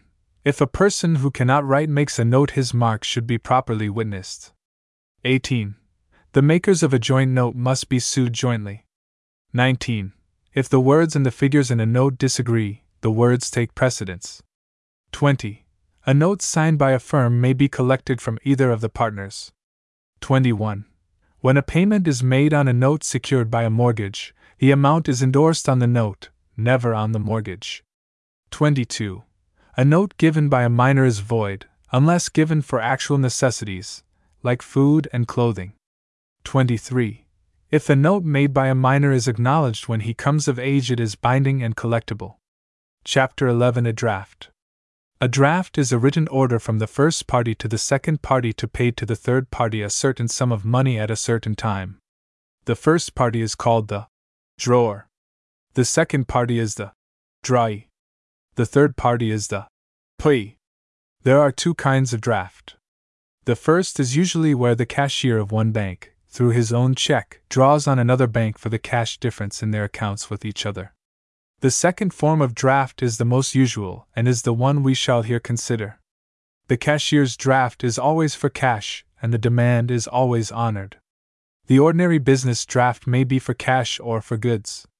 The business draft is usually honored, but there are circumstances under which it may be ignored.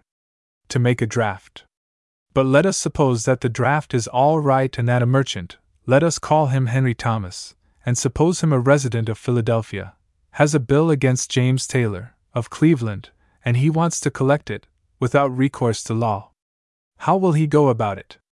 The bill is for $100. Mr. Thomas writes this draft. Philadelphia, Pennsylvania, September 5, 1910. At site paid to the order of Johnson National Bank of Philadelphia $100.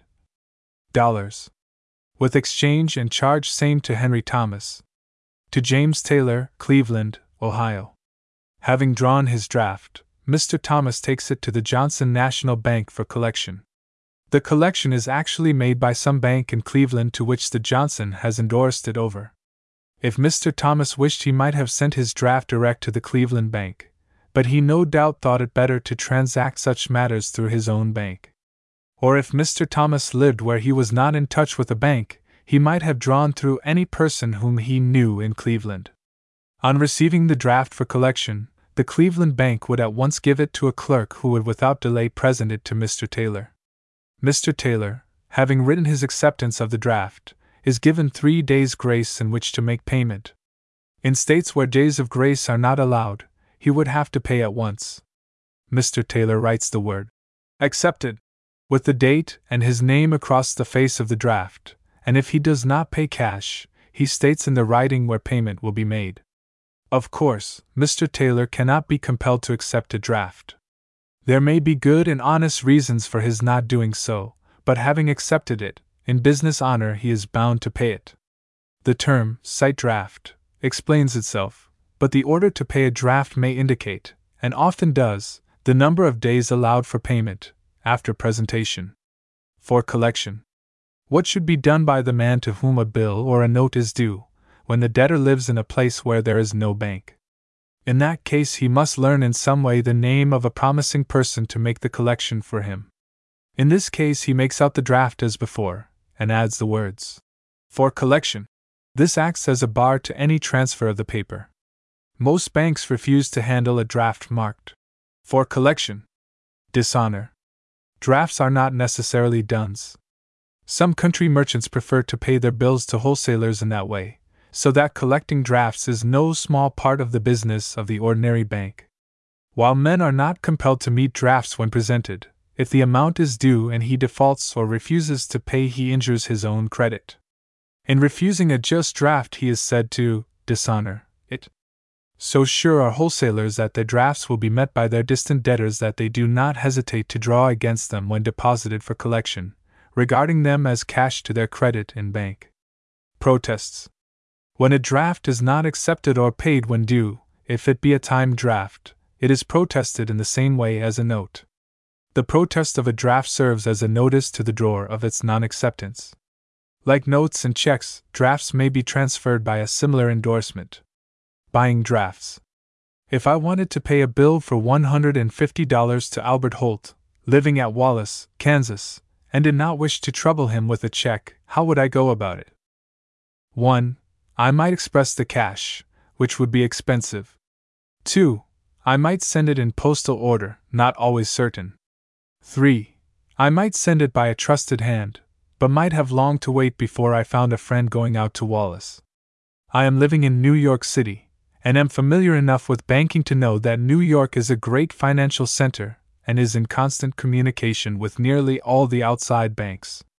The outside banks keep money in deposit here, and the New York banks, particularly in the spring and autumn, keep deposits with their correspondents. With my $150 and a small extra sum to pay my bank for drawing the draft, I go thither and buy a draft for the sum I owe Mr. Holt. I mail this draft to my creditor, and he can cash it without loss in his home bank. Here is the form. Number 101. Madison National Bank of New York. Pay to the order of Albert Holt, $150, $150. L. N. Jones, Cashier. To Prairie National Bank, Wallace, Kansas. A good plan. When you buy a draft which you mean to send off in payment of a debt, a good plan is to have it made payable to yourself. Let us suppose it is the case of Albert Holt.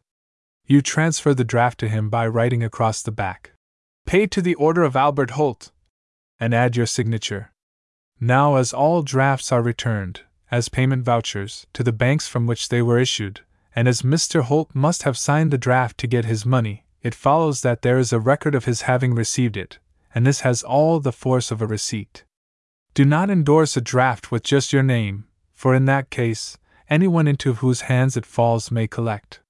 First write, "Paid to the order of" the person for whom it is intended. Good as cash. A draft made payable to yourself is as good as cash, and far safer to carry. If you are identified at any bank between the Atlantic and Pacific, you can have your draft cashed. All banks furnish blank drafts. Never endorse a draft made payable to yourself, and this applies to a check, until you are about to use it. It is a good plan never to sign your name until it is actually necessary. Some people have the foolish habit of signing their names on stray bits of paper. Do not get into this habit, even if there is no space to fill out a note or order above the signature. Chapter 12. Just money. As has been before stated, money in its broadest meaning is a medium of exchange. Anything that can pay a debt or purchase property, in any part of a country, is the money of that country. Every civilized country has its own minted or printed money. The usual mediums of circulation are gold, silver, nickel, and copper, the latter alloyed more or less in the United States with nickel. Government and bank bills, while having all the purchasing power of gold, are simply promises to pay in gold, or other coin of redemption, the amounts they represent. The money of one country cannot legally be made to pay a debt in another country, unless both parties to the payment agree to it. When gold is exchanged to settle the balances of trade between two countries, it is not reckoned, if coined, at its face value, but at its bullion value. The word pecunia meant in ancient Greece and Rome a flock or herd. In those days livestock were used as a medium of exchange, or money. We keep the word and often use it as in pecuniary affairs, and when we call a moneyless man impecunious. United States money. The United States government reserves to itself the right under the Constitution to coin and issue the money to be used by its own people. Formerly we had two standards of value, gold and silver, or bimetallism. If gold and silver were produced in relatively equal quantities, the world would go on trading with money of both kinds, but the proportions are not the same. Among the Aztecs and Peruvians, silver ranked with gold as 2 to 1, that is, 2 pounds of silver would purchase as much as 1 pound of gold. But when great silver mines were discovered and new methods were discovered for extracting the metal, it became more and more abundant, till it depreciated far below the former value it had in its relation to gold. Most of the commercial nations decided to have but one standard of value, and that gold, long before the United States fell into line. Our money measure is known as the decimal, or metric. It would be convenient, if we could follow the example of nearly all the other commercial nations, and use the metric system for all our weights and measures. Our metal money. In the United States Treasury at Washington, there are many $1 million in silver coins and bullion. The gold standard has not driven silver out of circulation, for it is still found convenient to use it in settling immediately our smaller business transactions. When the silver dollar was first coined, and indeed up to the present date, the intention was that it should contain about $1 worth of silver, or 374 1/4 troy grains of the pure metal. This amount of silver was supposed to represent permanently 24 3/4 grains of pure gold, and it did so represent its value at one time, and would have continued to do so, had the relative output of both metals been the same. Our chief mint is in Philadelphia, where is coined all the copper, nickel, silver, and gold money in use. To imitate these metals, even where the full value is given, constitutes the criminal offense called counterfeiting. In former times, some of our older readers will remember them, the government meant to have the metal in each coin of about its unstamped value in the market.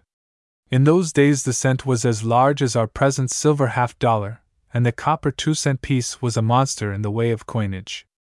Now our copper and nickel coins are small and can be carried without testing strength of pockets. They are regarded as money. Tokens. Silver coins that are punched can be refused in the settlement of a debt.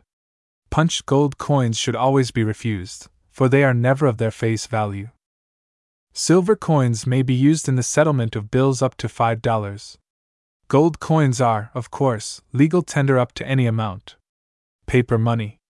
We usually class all paper money as bills. There are 3 classes of bills, all quite different in their inception and meaning. These are 1. National bank notes. 2. Treasury notes or greenbacks. 3. Treasury certificates. Banknotes. A national bank note is the guaranteed promise of some national bank to pay coin or its equivalent to any one presenting the note at the bank and asking to have the exchange made. This exchange is called redeeming. If you examine a bank bill, you will notice that it is drawn much like an ordinary business demand note made payable to bearer and signed by the bank president and cashier. For every dollar of its own sent out in the form of a bill by a national bank, the government holds $1 of the bank's collateral to guarantee the redemption of the note if the bank should fail. National banknotes are received in all business transactions, because they are secured by the government, yet there are cases in which even the government will not receive them in payment of a claim, nor pay them out itself. 1. All import duties must be paid in gold. 2. The government pays the interest on its own bonds in gold. The Bureau of Engraving and Printing, a department of the United States Treasury, makes and prints all the national bank notes. On all these notes the names of the United States Treasurer and the United States Register appear.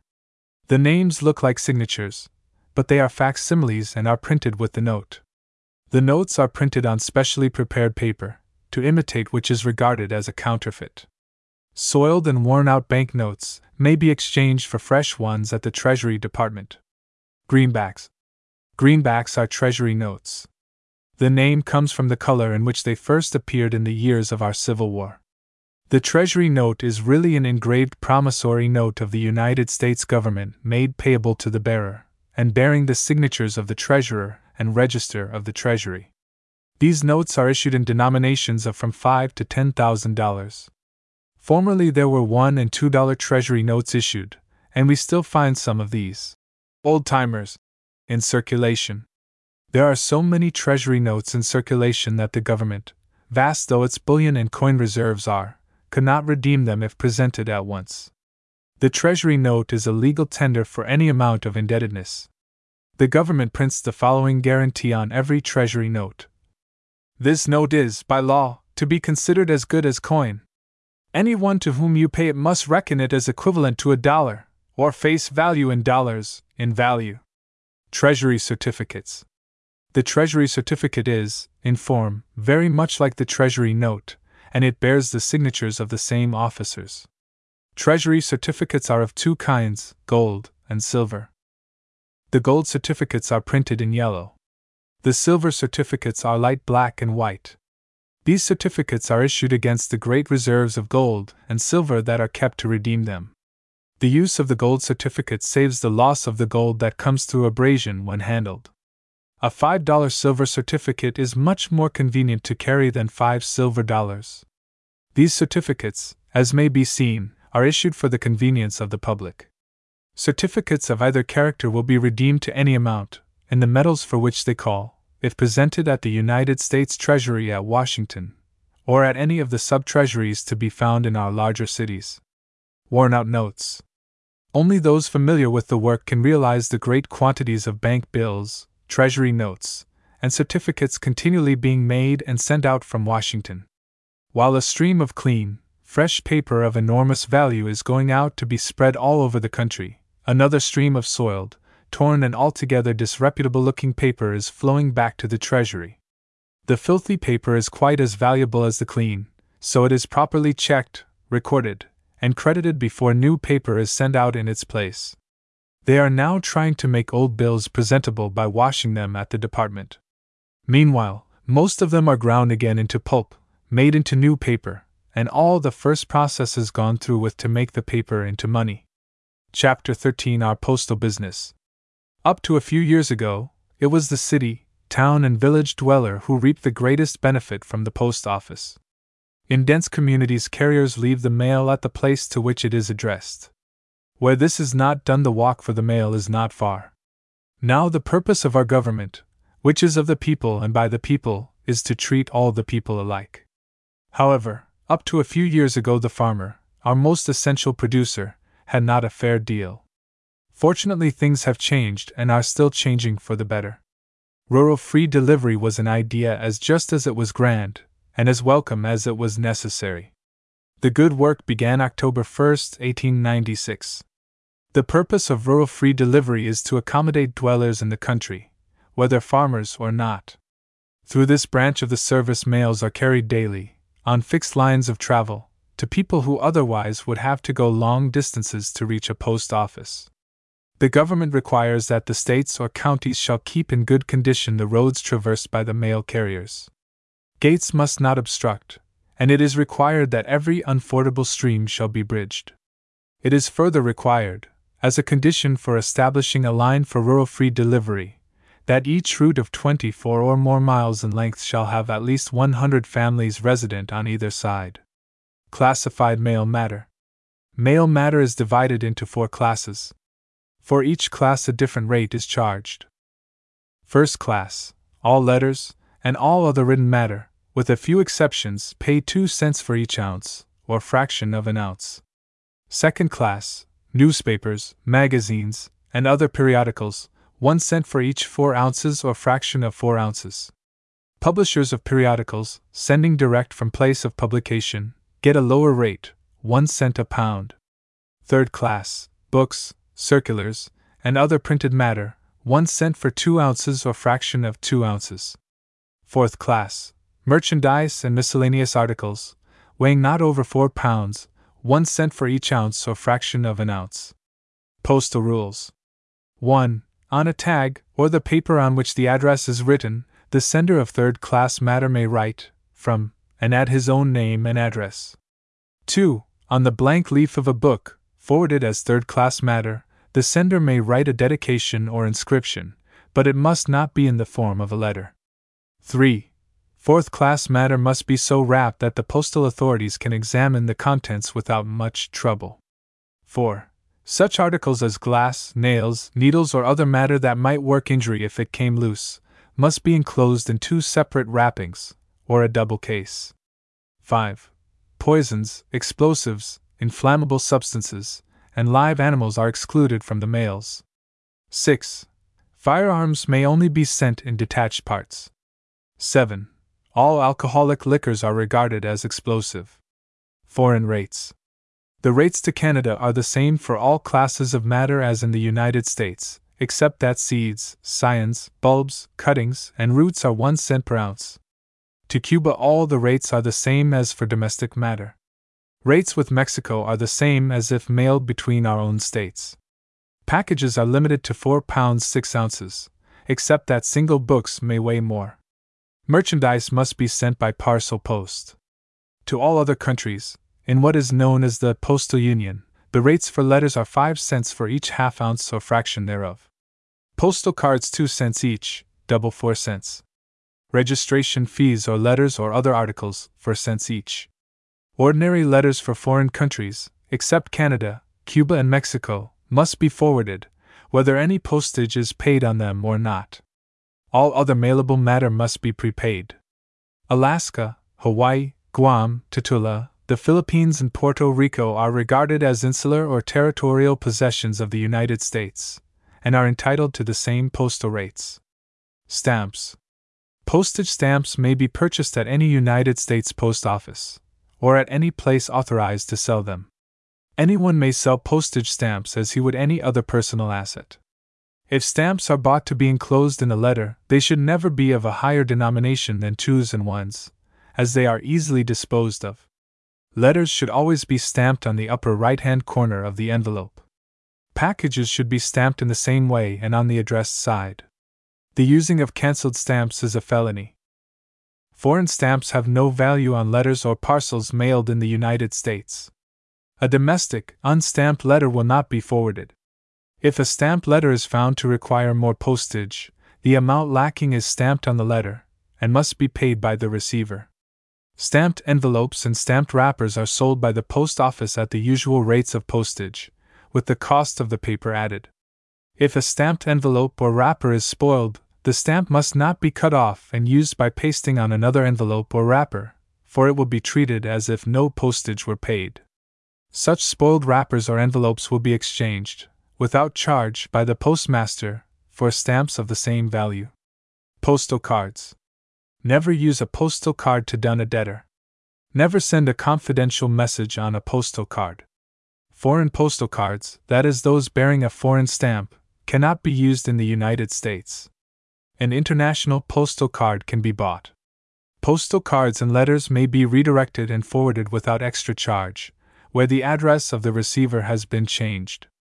Packages require a renewal of payment in such cases. Registering letters. A letter or a parcel may be registered to further ensure its safe delivery.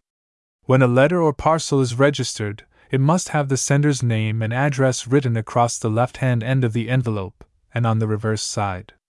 In addition to the stamps required ordinarily, 8 cents in stamps or in a regularly prepared stamp, is the registration fee. The clerk, receiving a registered parcel, gives the sender a receipt for the same. After the letter has reached its destination, the sender gets a second receipt, through the post office, signed with the receiver's name. The receiver of a registered parcel signs 2 receipts, one for the post office and the other for the sender. Special delivery. The purpose of what is known, in connection with the post office, as the special delivery system, is to ensure the delivery of any letter or package to the person to whom it is addressed, as soon as it reaches his post office. In addition to the regular post charge, a fee of 10 cents is added for special delivery. This is in the form of a special stamp, though when this cannot be had, the same amount in ordinary stamps may be attached. In the case noted, the sender should write in line with the stamps. Special delivery.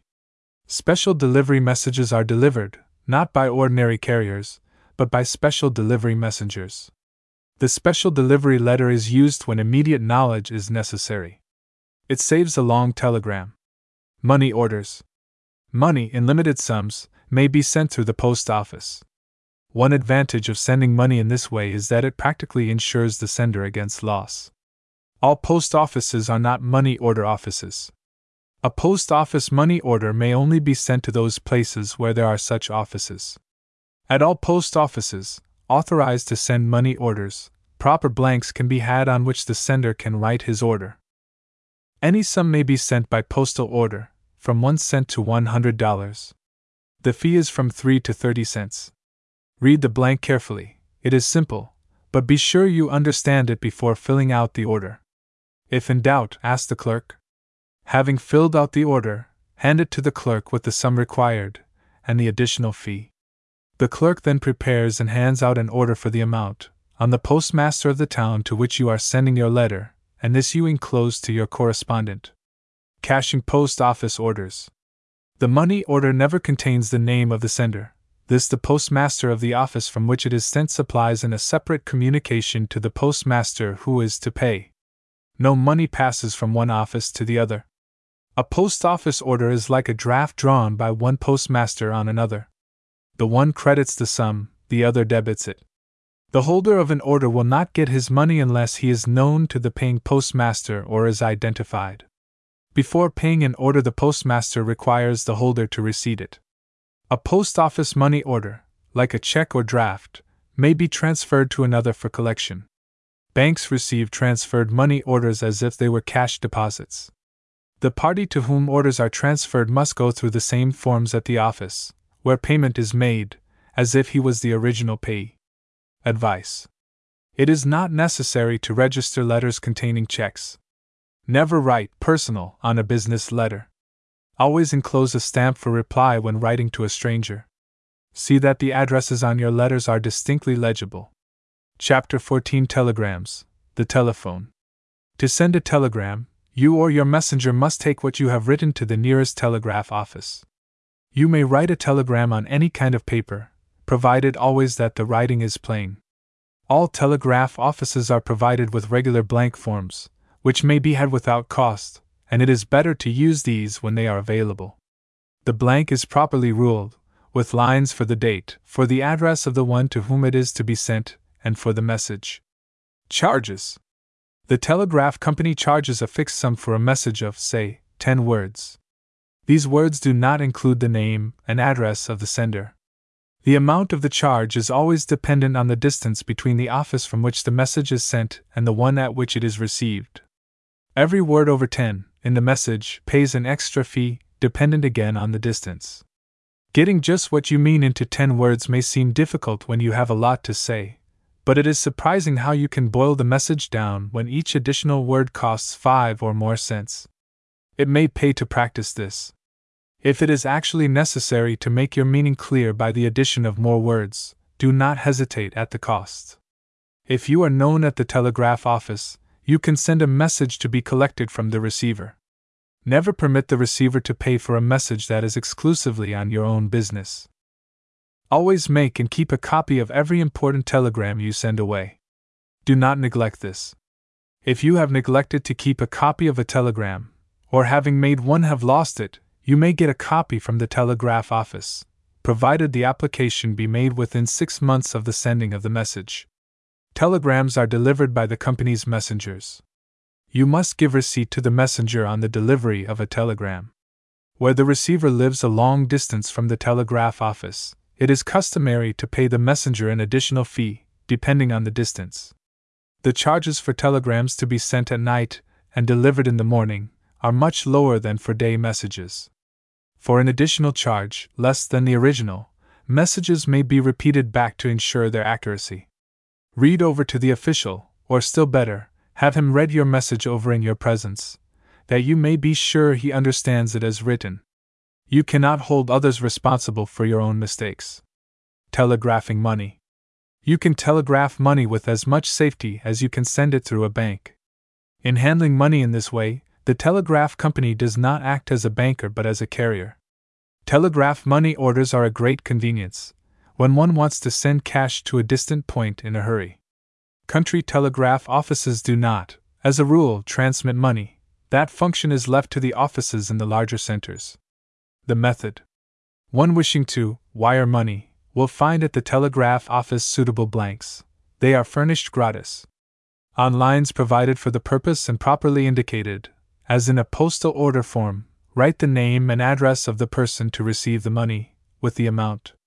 This paper, properly signed, is handed to the clerk with the money to be sent and the fee for transmission. The fee is double that charged for an ordinary message of the same length.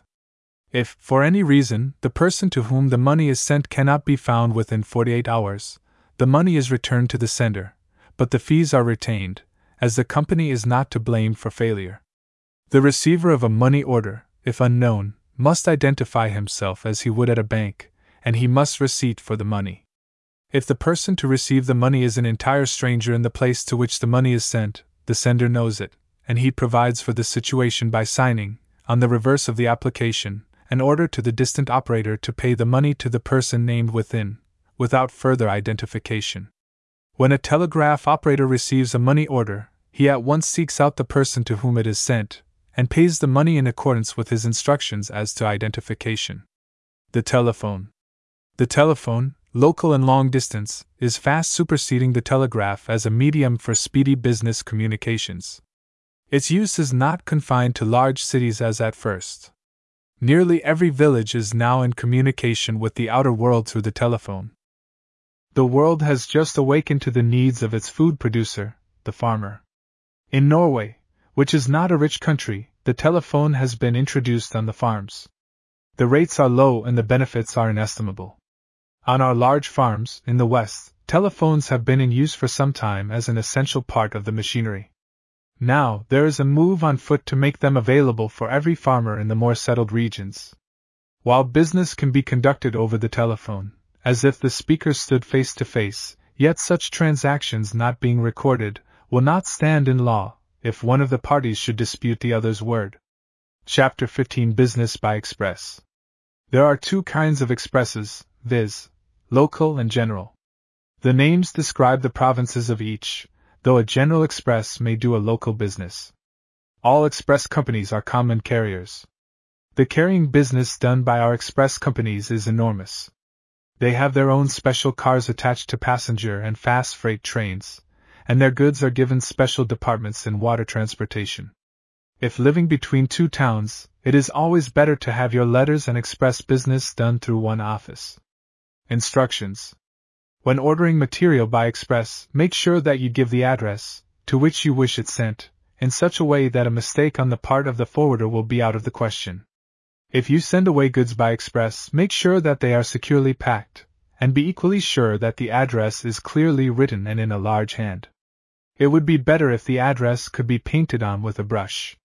If you should send perishable stuff, like meat, flowers, glass, or fruit, be sure to label the package, perishable, or handle with care, glass. On long-distance transportation prepayment is required, on short distances it is optional.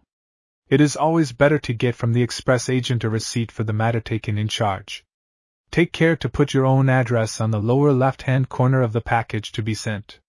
If the person to whom the parcel is sent cannot be found, the address will enable the express company to notify the sender at once of the fact. When sending any goods by express, it is always prudent to notify the person for whom they are intended of the fact by mail, and also to state the company by which the matter was sent and the date of shipment. The company's duty. The express company must always require, on delivering goods, a receipt from the receiver. If the goods should be received by a second person, on behalf of the consignee, he must sign the consignee's name, and under that his own. If a package appears to be damaged in transmission, the express company must permit the receiver to examine it before signing. He may refuse to sign or to accept in any way, if the goods are injured, or not as he ordered. Express companies are responsible for all damages sustained by goods while in their charge. Collections by express.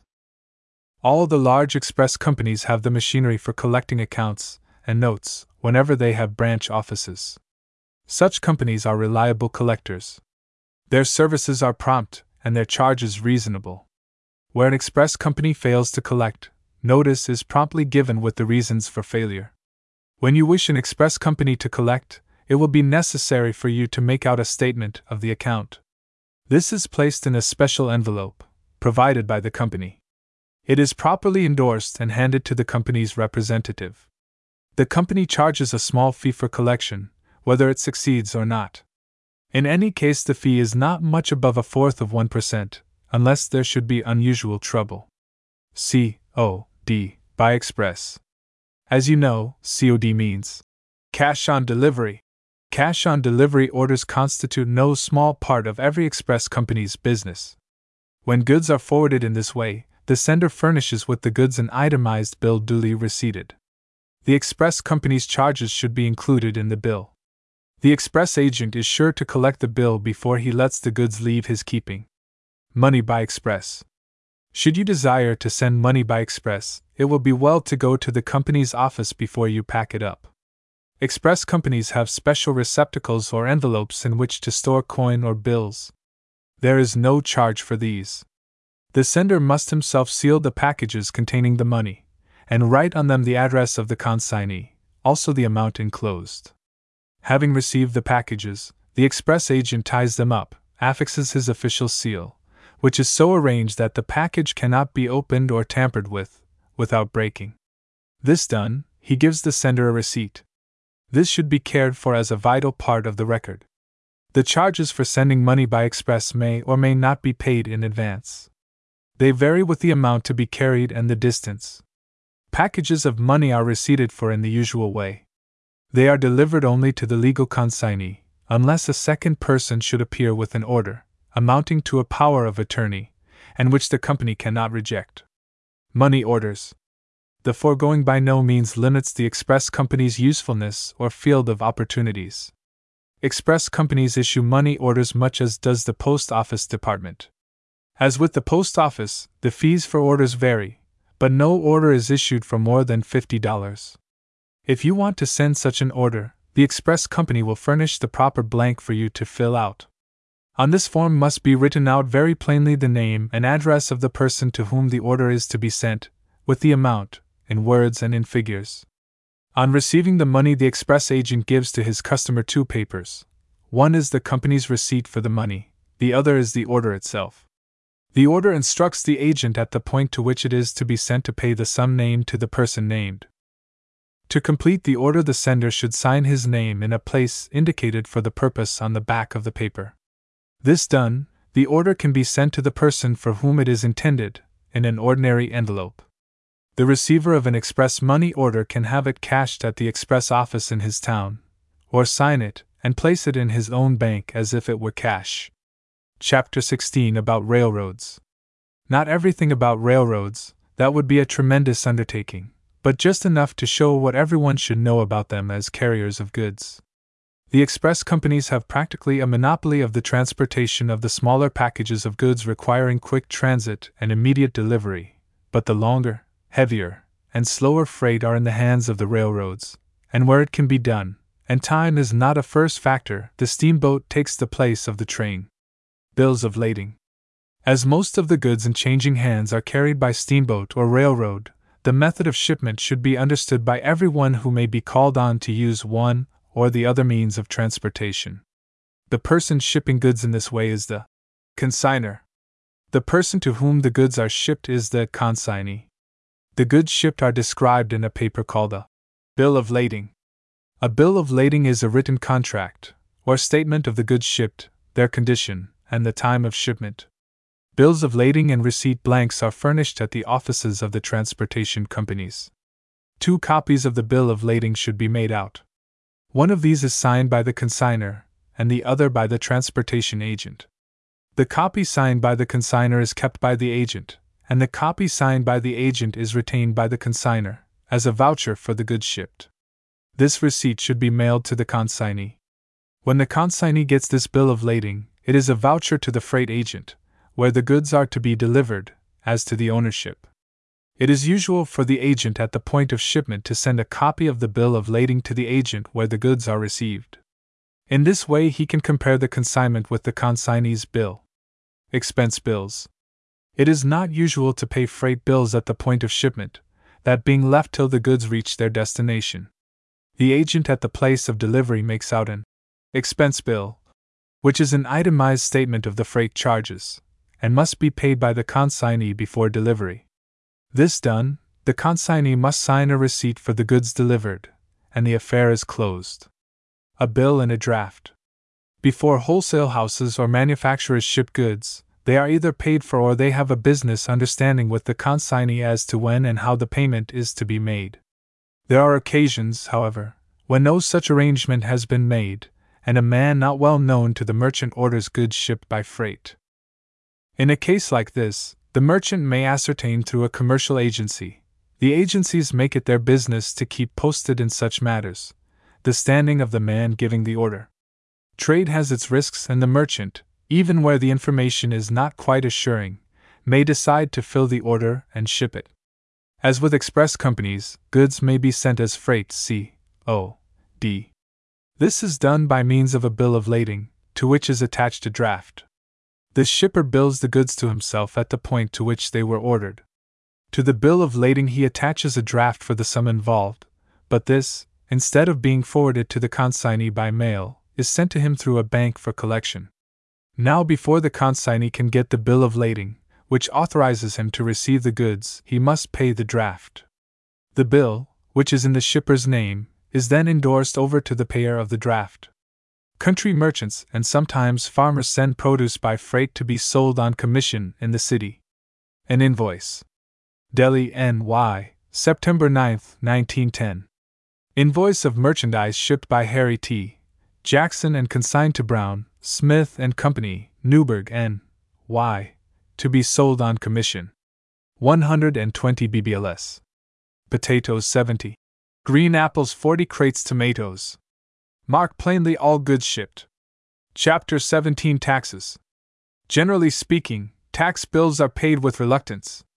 This is no doubt due to the fact that with every other form of payment one has something tangible to show for the expenditure. If every good citizen could be brought to see that his private interests are closely linked with public affairs, he would take more interest in the local politics of his town and county, and so have a voice in the expenditure of taxes by selecting the best men to do the work for him. Taxes are forced contributions levied on citizens to provide money for public expenses, such as law and order, schools, charities, and public institutions. All tax laws are made by the men who pay the taxes. You say no to this. The tax laws are made by the legislators up at the state capitol. Very true, but who nominates and elects the legislators? Did you not put them into office? No, the bosses did that. You reply.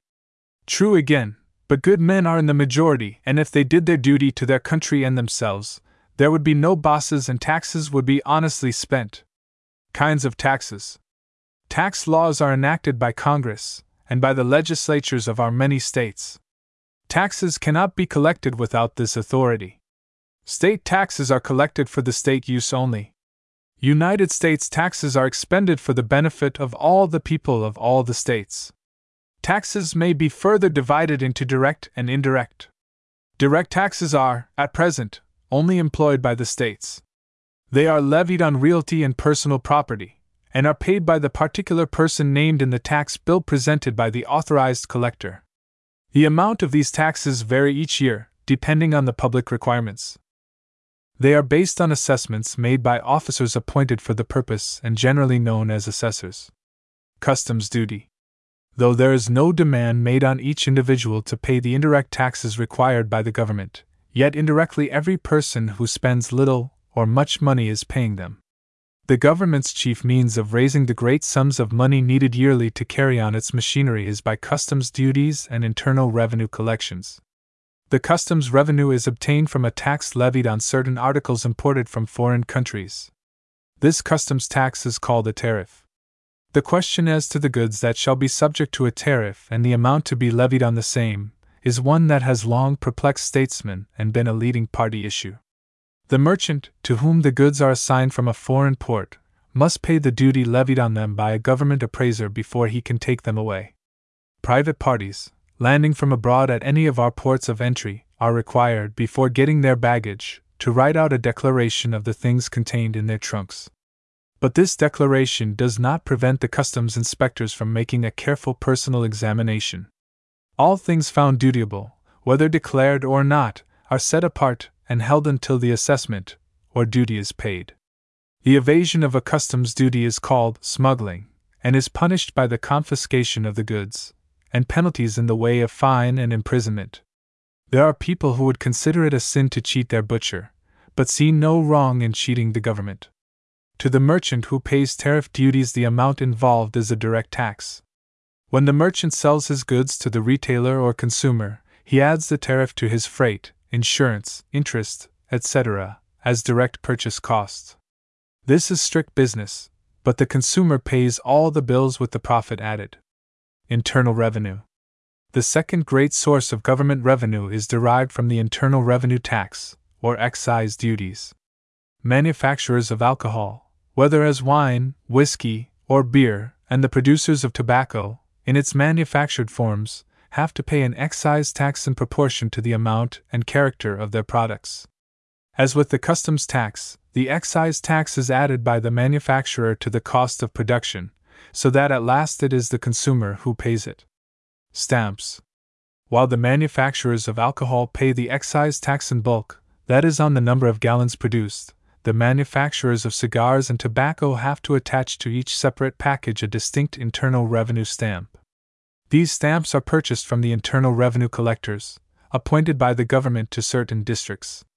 The stamps show at a glance that the proper tax has been paid, just as the postage stamp affixed to a letter proves that the price for carrying it and delivering it has been paid. As it is a penal offense to use a postage stamp a second time, so it is a punishable offense to attempt the use of a cancelled or torn internal revenue stamp. If demanded, the government will give a receipt for the sum received from any one for considerable sales of postal or revenue stamps. State taxes. State taxes, as has been stated, are levied on real and personal property. Some states have in addition a poll tax. This is levied on the individual without any regard to his property, and a receipt for it may be a requirement before a citizen is permitted to vote. Of course, the real estate and personal property taxes are not the same in all the states, for each state must raise every year the sum necessary to meet its own special requirements. The intention of all tax laws is to have every citizen's contribution bear the same proportion to the whole amount to be raised that his possessions bear to the aggregate property of all the owners in the Commonwealth. Exempt from taxes. All our state laws exempt from taxation certain kinds of property. The state cannot tax the property held by itself for the common use. The buildings and related properties of religious bodies and societies are not taxable. Such educational institutions as colleges, seminaries, and private charities are not taxed. Cemeteries and other places where the dead are disposed of are not taxed. County buildings, city parks, public schools, penal institutions, fairgrounds for public use, and similar property is never taxed. Insufficient taxes. There have been times in the life of the government, and in the building up of the states, when the funds necessary for maintenance from taxes, heavy though these have been at times, have not been sufficient to meet the essential expenditures. This was particularly the case with our government during the trying days of our Civil War. States entering on great public works, for the benefit of the Commonwealth, frequently cannot raise the necessary money by the usual forms of taxation. In these cases, loans have to be made, that is, the government and the state go out and borrow from those who have it to spare the necessary money. The government, the state, and it may be the city or county, gives to the party providing the money what is known as bond or bonds, each of a fixed amount and bearing a fixed rate of interest, payable as a rule semi-annually. Personal property. There is no form of property so easy to assess for the purpose of taxation as real estate, that is, the land and the buildings, for the last selling value of this property is a matter of public record, and then the assessors, who should be men of honesty and good judgment, are generally posted as to the value of the property under consideration. When, however, it comes to the taxation of personal property, which means any kind of property that can be detached and carried about, it is a different matter. Just as many people, otherwise regarded as honest, do not think it a great wrong to get the better of the custom house, so many reputable people are inclined to revolt against the tax on personal property and to conceal their actual possessions from the assessor, nor is this peculiarity confined to the poor. Any man may be legally compelled to swear to the accuracy of his statement, and if it is found that he has knowingly sworn to a false statement, he may be brought to task for perjury. What is known as personal property varies in many of the states. Personal property generally includes merchandise in possession, all fixtures, all furniture in home, offices, and factories, all livestock, all money on hand and in banks, other men's notes, not transferred, all stocks and bonds and other forms of security. Town taxes. Townships or counties, if properly authorized by charter or the votes of the people, may levy special taxes for special purposes within the limits of their own jurisdictions, or they may in the same way sell bonds to carry out some work that has been decided on for the common weal. Two or more towns, or counties, may join in the same way to carry out a project of benefit to both, provided that the burden of the undertaking be equitably assessed. Payments. All tax bills are due and collectible on presentation, but this is never enforced. A time is, however, fixed beyond which payment cannot be deferred. A sufficient amount of any property may be sold at auction to satisfy a tax bill.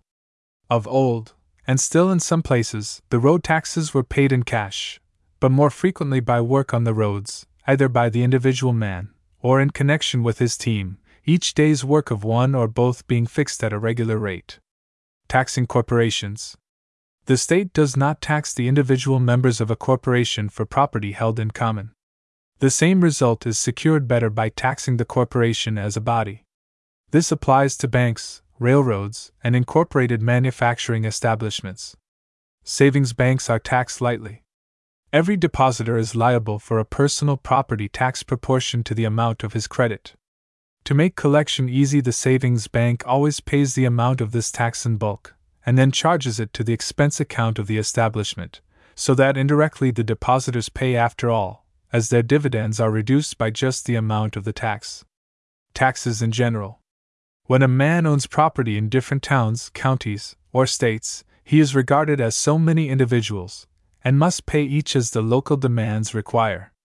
No matter where a man's personal property is placed, the rule is to tax him for the whole at the place of his usual residence. The landlord and the merchant each pays a direct tax to the collector, but it would be a business error to think that in so doing either or both is carrying more than his share of the total taxation. The landlord keeps in mind the added expense when he comes to adjust leases with his tenants. The merchant, who pays taxes on his stock and so adds to his expense account, should not be blamed if he keeps this in mind when he fixes the selling prices of his goods. The returns. Taxes duly paid, honestly collected, and properly expended should never be regarded as a burden. From no equal expenditure of money do the people get so much good. The public schools, the public highways, the protection of life and property, public hospitals, public libraries, residences for the old, the blind, the orphaned, and the insane, as well as secure places for the lawless, are built and maintained by the taxpayer. As a rule, all these things are done honestly and well, notwithstanding the outcry to the contrary. If there be dishonesty in places, it is the fault quite as much of the voter who selected him as of the official culprit himself. We must take all the responsibility of our agents, whether they be public or private. Every good citizen should feel that his public duty is an important private business. Chapter 18: Contracts, Leases, and Guarantees. The law books define a contract to be an agreement between two or more persons to do or not to do a certain stated thing or things, for a consideration. The consideration is a vital part of every contract. There can be no binding contract without a consideration. The other requisites of a contract are: 1. It must be possible of accomplishment. 2. It must be in accordance with law. 3. Its performance must not injure the public.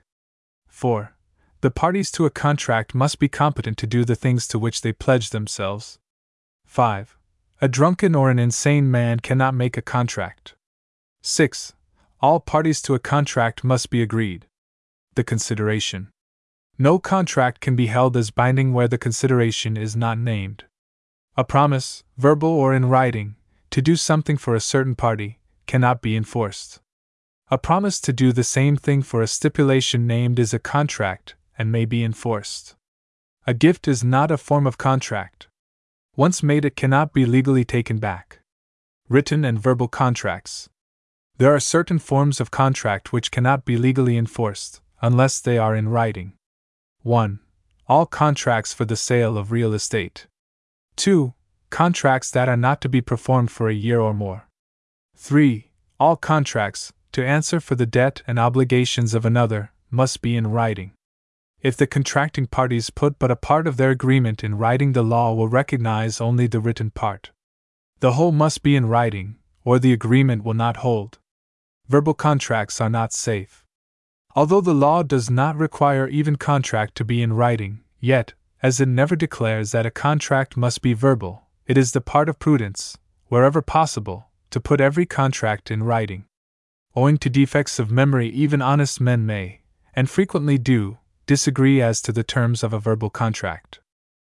Because the party with whom the contract is made is a close friend, one is apt to depend on a verbal agreement, but the closer the friend or relative, the more reason there is for an exact written contract, if we would keep the friend. Forms of contract. The law is never specific as to the form of contract that may be used. It is not necessary to draw up the contract with the formal accuracy of a real estate deed. Anyone with good sense and a fair common school education can draw up a contract that will hold. Know what is required, then state the facts simply. Contracts need not be sworn to or even witnessed. Kinds of contract. Every note, mortgage, and other form of obligation is a specific contract. A lease is a form of contract between two people, known as landlord and tenant, for the use of real estate for a period and at a rental specified in the document. A verbal lease may be made for a short period, but if for a year or more, it must be in writing. A lease should state when, where, and to whom the rent is to be paid. Each party to a lease, or other form contract, should have a copy.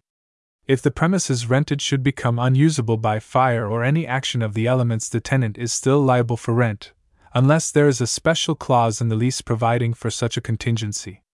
A tenant cannot, without the written consent of the landlord, use the rented premises for any other purpose than that stated in the lease. As to repairs, in some states the law compels the landlord to keep the premises in habitable repair, but this does not seem to be the rule. It should be decided, where there is doubt, before signing the lease. Where it is agreed that the landlord shall keep the premises in repair, and, after due notice of the fact, he fails to do so, the tenant may himself make the repairs and deduct the amount from the rent. Subletting. If there is no contract to the contrary, the tenant may sublet the whole or any part of the premises, but this does not release him from liability for rent. If the tenant fails to leave the property when his lease has expired, the owner may make his demand through what is known as a notice to quit, which must be served on the tenant in person. What is a guarantee? A guarantee is sometimes required to ensure the payment of rent. Plainly, a guarantee is an agreement to assume, under certain conditions, the liabilities of another.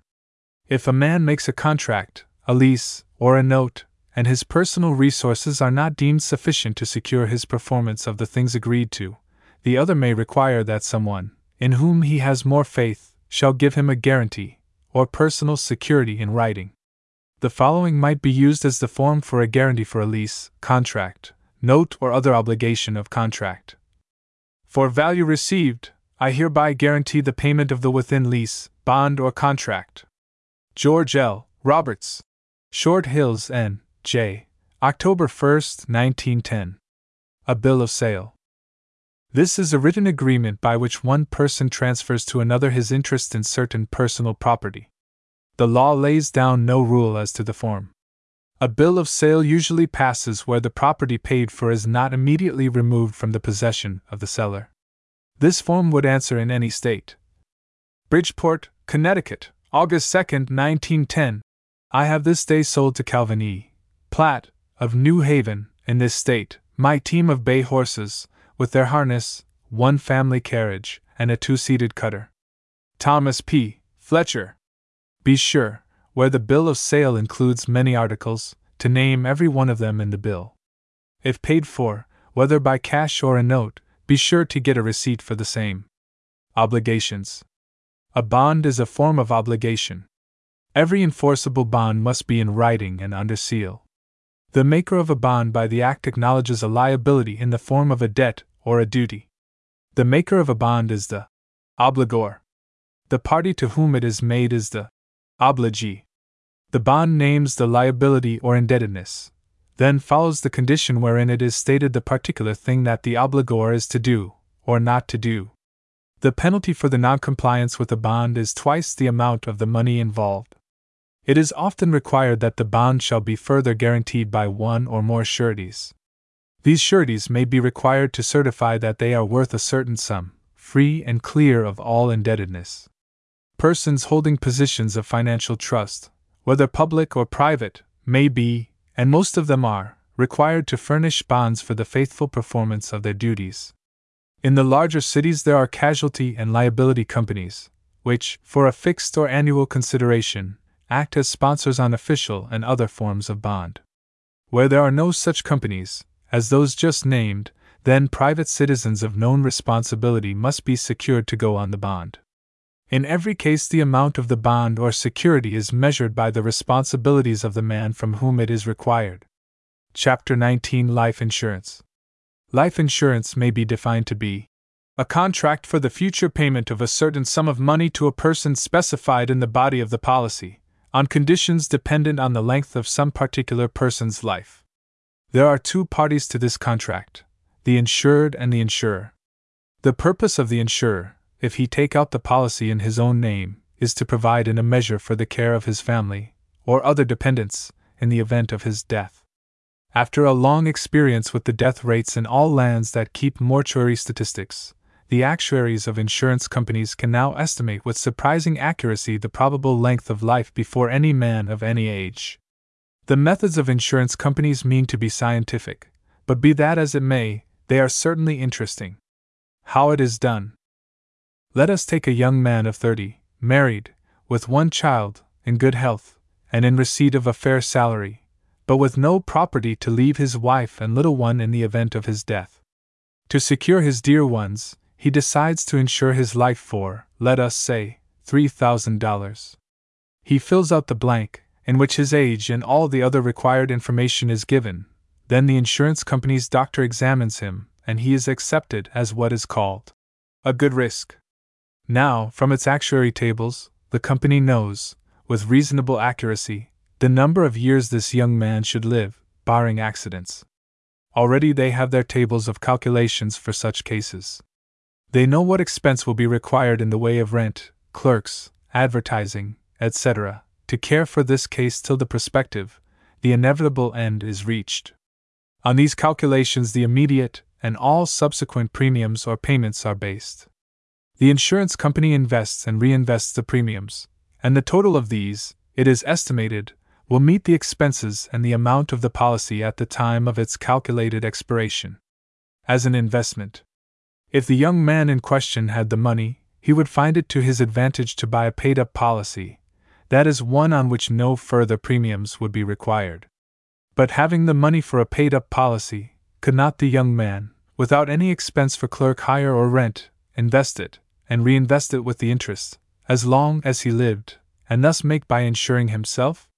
There can be no question as to that, provided always that the young man lived out the calculated time, invested his insurance money at once, and kept on investing it in safe things, as long as he lived. But how many young men are there who could or would take this course? It is much easier to save from our earnings than it is to invest those earnings wisely. Forms of life insurance. The straight life policy, payable to the heirs at death, is the form in general use, but there are others. There is yet another form, known as the endowment, which in itself combines the usual life insurance with some of the privileges of a savings bank. The endowment policy, while payable if death should occur before a fixed time, specifies the date when it shall be payable to the insured himself, if he should live till that time. In this case the family is secured, in the event of death, and the insured has a guarantee for himself when he reaches life's unproductive years. The premiums on an endowment policy are necessarily greater than those on a regular life, and the premiums increase with the shortness of the time. Mutual insurance societies. Seeing the vast sums accumulated by what are known as the old line companies, despite their high salaries and great expenses, working men throughout the world, but more particularly in the United States, have banded together and formed mutual insurance companies. These companies, there are many of them, are known as societies, and their local branches are called lodges, councils, or a similar name. Properly conducted, these mutual societies should be able to furnish insurance at about actual cost, for the expenses of management and collections are small. It can be said that some of them have been and are being well managed, but others, like their predecessors, the old line companies, have unfortunately been conducted for the enrichment of their promoters. The mutual insurance companies, like their more pretentious prototypes, are now placed under the supervision of inspectors in nearly all the states. Amounts of policies. In the society companies, there is a limit to the amount, usually $3,000, for which one can be insured, but the regular companies have no such limitation. In the mutual insurance companies, the insured cannot leave his insurance to his creditors, or to any one not within a certain degree of kinship. In the regular companies a man may insure for any amount he thinks he can carry, and he can insure in the same way in any number of companies, and he can leave the money to any one he may select, or for any purpose he may choose. Sometimes the policy is made payable to unnamed executors. These may be named in a will made after he has taken out his policy. Policies as security. Sometimes a man, without real estate or other personal assets, desires to raise a loan on his life insurance, which, it should be said, is a form of personal property. In this case he may assign his life policy, or his endowment policy, as security for the loan. Again, if he is not insured and has no shadow of an asset, he may have his life insured for the benefit of another, in consideration for a loan. Lapses. When there is a failure to meet premiums, the policy is said to lapse, or default. Even in this case, the insured has an equity.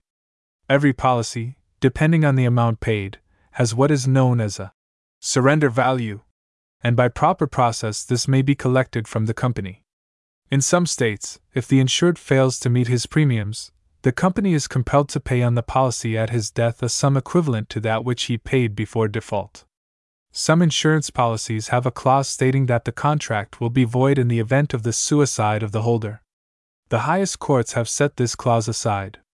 The ruling is that a suicide is an insane man, and that his heirs should not be made to suffer for his misfortune. Proprietary and mutual companies. The larger insurance companies may be either proprietary or mutual, some are a combination of both. The proprietary companies are corporations organized by a number of men to conduct life insurance as a business enterprise.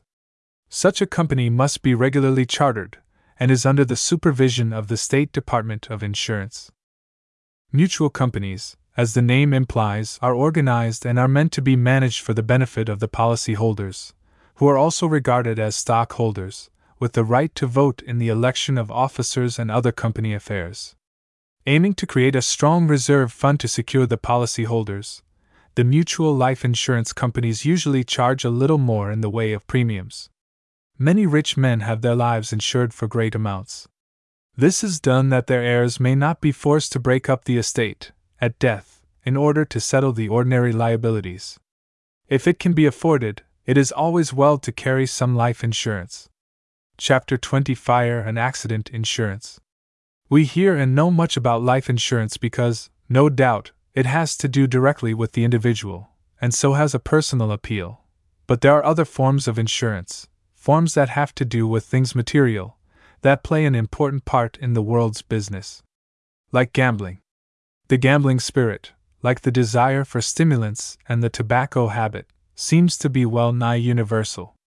Men bet on the turn of dice, the cutting of cards, or the tossing of a coin, and we very properly denounce it as gambling. We take money without giving an equivalent, or we part with it, and have nothing to show for the transfer. There are insurance companies in England and in other parts of Europe where they insure risks from life to fire, from ships to crops, and from the turning of a card to the tossing of a coin. The English company, known the world over as Lloyd's, is ready to insure an ocean liner, or to guarantee that the next child born into your family will be a boy or a girl. It will even ensure that there will or will not be twins, and that, if twins, they will be boys or girls, or one of each. Now, this looks like gambling, and you would be quite right in so classing it, yet it is founded on the well-considered law of chance, and the premiums, call them bets, are calculated with a mathematical precision surprising to one who has not studied the matter. What is fire insurance?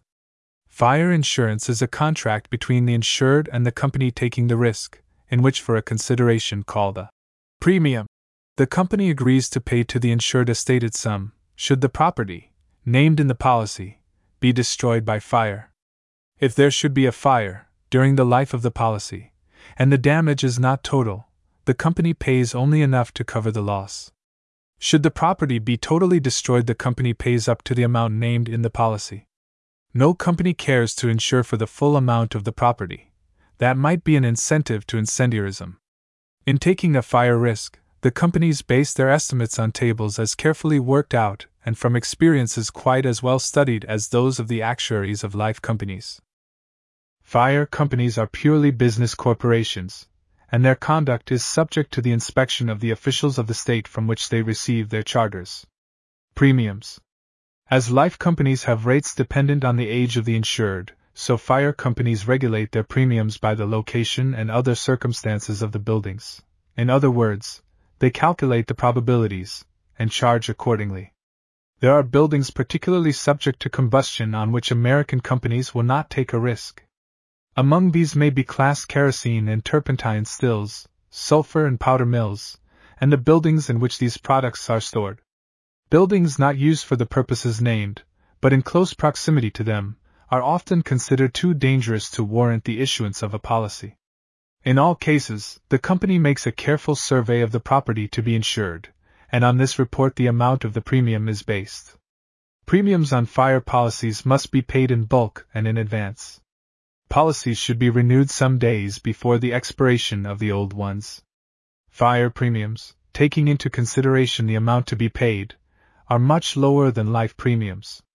We know that a man must die, but a building may never burn down, therefore the risk is less. Collecting. A man may insure in a dozen life insurance companies, and each must pay the amount of the policy on his death, but not so with fire companies. A man owning a house worth, say $10,000, can insure it in 10 companies, each taking a risk of $8,000. If this house burns down, the man does not receive $80,000. The actual loss is calculated and the companies divided up, each paying its part. Fire companies, while anxious to issue policies on every insurable house, are more than willing that their business rivals should do the same, as in the event of fire the burden of loss will not be borne by one. After every fire the company's agent examines the damage and estimates what is saved. On this the payment is based. Insurable property. A building is classed as real estate, but personal property is just as liable to be destroyed by fire. Fire policies can be secured on goods, furniture, machinery, livestock and other things, and the method is about the same as where buildings are insured, but as a rule the premiums are higher, for such things are apt to be ruined by smoke and water, when the building in which they are stored may not be much injured. Mutual companies. Men can associate for any legal purpose, and mutual protection against loss by fire is one of these. In many neighborhoods throughout the country, but particularly in the eastern states, there are mutual insurance companies, usually composed of a number of men who know each other and who agree to share the losses of a member, in proportions agreed to in advance. This form of insurance is cheap and effective, but the field of its operations is necessarily limited. Stock companies. The stock companies start with a fixed capital, each member receiving stock in proportion to the amount contributed. The capital and the interest from it, after paying the necessary expenses, is invested and reinvested till it often reaches a large sum. At the end of every fiscal year, usually June 30th, the expenses and the losses paid are deducted from the earnings and the net gain may be divided as dividends. Often there are not only no dividends, but a great conflagration, like that of San Francisco, may wipe out all the earnings, all the reserve and even the capital itself, leaving the company bankrupt and heavily in debt. Great calamities cannot be foreseen. No actuary has yet appeared to forecast the acts of Providence, but on the whole our fire insurance companies are well managed and prosperous. Accident insurance. We have insurance against storms, against the breaking of plate glass and even against loss from burglars, but the best known of the minor insurance societies are those known as accident companies. Accident policies are of many kinds, and there is no reason why the companies, under their charters, should not extend their risks indefinitely. Accidents against property are insured much as is destruction from fire, but the nature of the accident as hail, explosions, tornadoes, and insect destruction must be specified in the policy. The most popular form of accident policy is that which is sold to travelers, and which can usually be had at the office where one buys his ticket. The method here is simple, and the purchase may be made in a minute. I want a policy for $1,000 for 10 days, you say to the clerk. He tells you the amount, you pay and get your ticket, and there you are. Prudent men have a stamped and addressed envelope ready. Into this they push the policy, and the wife gets it. No, it does not startle her. It is just Harry's prudence, and she is used to that. Chapter 21 Partnerships. If properly conducted, there is much to commend the management of a business through partners. Never go into a partnership with a man who puts in his experience against your capital, unless you know him like a brother. It lasted about a year, said a man who had done this. Now the fellow, who has cleared out, has the capital and I have the experience. A partnership is an agreement between two or more persons to associate for the purpose of carrying on a certain form of business. Each member of a copartnership must contribute a stated contribution to the establishment of the enterprise, but each need not give the same amount. Neither is it necessary that the contributions of each to the firm shall be of the same character.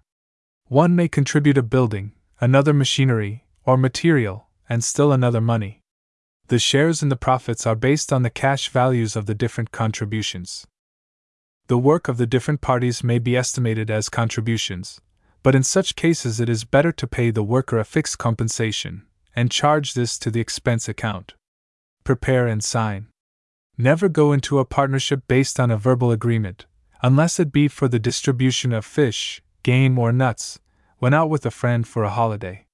Have the copartnership articles carefully drawn up and signed before you put a cent into the undertaking. A document like this can be appealed to should disputes arise, and should a partner die, his heirs may find it of the greatest value. The articles should contain 1. The amount to be contributed by each. 2. The nature of the business. 3. The time which the partnership is to last. If the time is not specified, a partner may withdraw whenever he pleases. If the profits are to be equally divided, this should be stated and provided for. Silent partners. When a man invests money in a business in the management of which he takes no active part, he is said to be a silent partner. Such a partner has a share in the gains and he is responsible as the others for the firm's liabilities. Again, a man may not give money or time to a firm, but is willing, for business reasons, that his name shall appear as if he were in the association. In this case, the man is known as a nominal partner. Although this man is not entitled to a share in the profits and has no money invested, yet he can be held liable for the debts and other obligations. The reason for this is very plain. Liability. In all matters rightly belonging to the business of a firm, any member has the right to act, and his acts will be held binding in law. It is usual for partners active in a business to have each his separate duties, but even if these duties be designated in the Articles of Agreement, the outside business world is not supposed to know anything about the relative duties of the members of a firm as decided among themselves, so it is decided that each is empowered to act for his partners. Under the usual articles, it is stipulated that while a dual partnership lasts, neither of the members shall make a note, sign a bond, or enter on any outside obligation as an individual without having secured the written consent of his business associates. Each partner in a firm is liable with the others for all the business indebtedness. If a firm fails, and the assets are found not sufficient to satisfy the creditors, they can levy for satisfaction on the private property of one or all of the partners.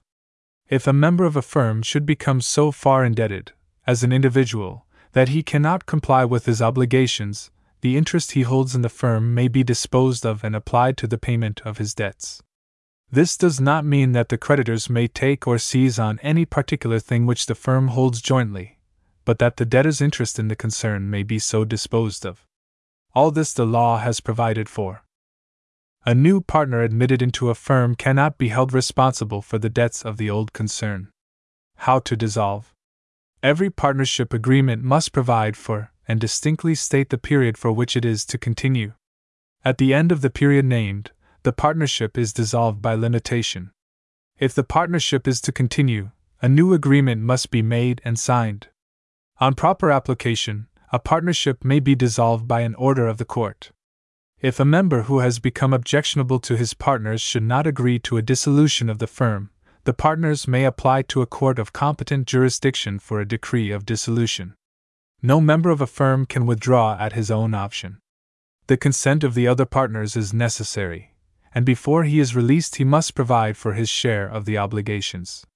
Notice of dissolution should be published, and notices sent to agents and others interested.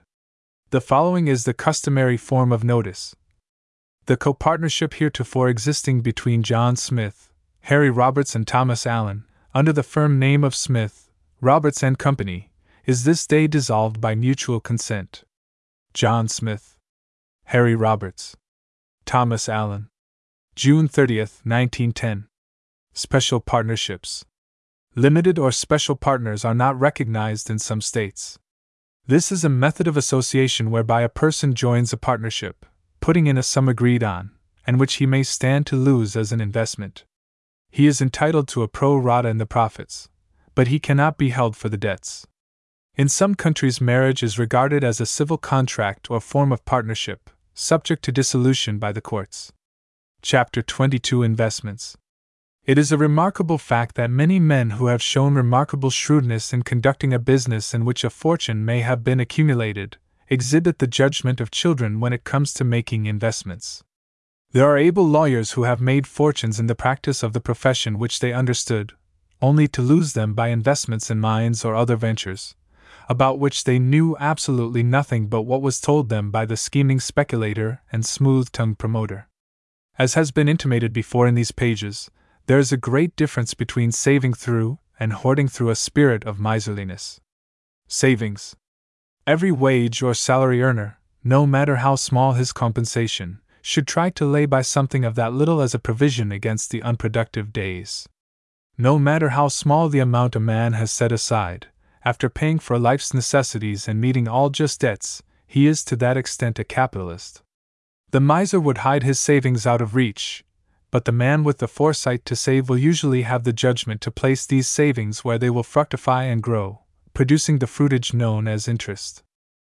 The young man or the young woman, or anyone else who places his little accumulations in a savings bank, has begun a form of investment that may, if persisted in, place him or her above want, even if it does not entitle either to a place on the lists of great capitalists. Capitalists. The capitalist not only has money of his own to invest, but he may and very often does need more money properly to exploit the enterprises in which he is engaged. Money loaned to such men, after being assured of their ability and integrity, is an advantage to the lender as it is to the user. The lender's profit is assured if the enterprise does not fail, and the added capital not only insures against failure, but it may enable the manager to succeed beyond any expectations he could have if forced to carry on the work with only his own resources. The capitalist may choose to buy land in the suburbs of a city and build thereon a house to be sold or rented. This should always be made to secure the money borrowed. A capitalist may establish a fund from which, on good security, the business men of the community may obtain loans, for which they get a higher interest than that which they undertake to pay to those whose money they are using. Again, a capitalist may undertake to loan to farmers, who have not the means to carry on the work, but who are anxious to make their lands more productive through drainage and crop rotation. In this case, the money loaned is secured by the usual bond and mortgage. Or it may be that another body of men is anxious to start a great manufacturing enterprise in the neighborhood, but has not enough money to place the venture on a paying basis. In the latter case, it appeals to the capitalist, and he, though not bearing enough available means of his own, undertakes the work with the knowledge that he can rely on the small investors, whose contributions he has before managed successfully. Stockholders. Or it may be that the manufacturing company does not ask the capitalist to assist, but itself goes to the small investor with a prospectus of the enterprise, and offers to sell stock in the concern at $50 or $100 a share, as the case may be. This gives a chance to enjoy the profits, be they great or small, but with the chance for larger profits there comes the greater risk which must always be assumed in such cases. Sometimes, when a company is starting, its stock may be put below par. This stock, in the event of success, may appreciate, as with some bank and other corporation stocks, many times above the par value. When stocks sell in the open market for their face value, they are said to be at par. Kinds of stocks. Most companies, organized on a stock basis, issue stocks of two kinds.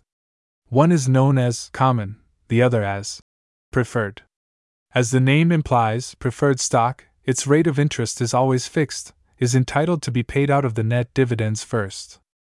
Whatever is left after paying the preferred stock interest is divided up equally among the shares of common stock, each getting according to his holdings.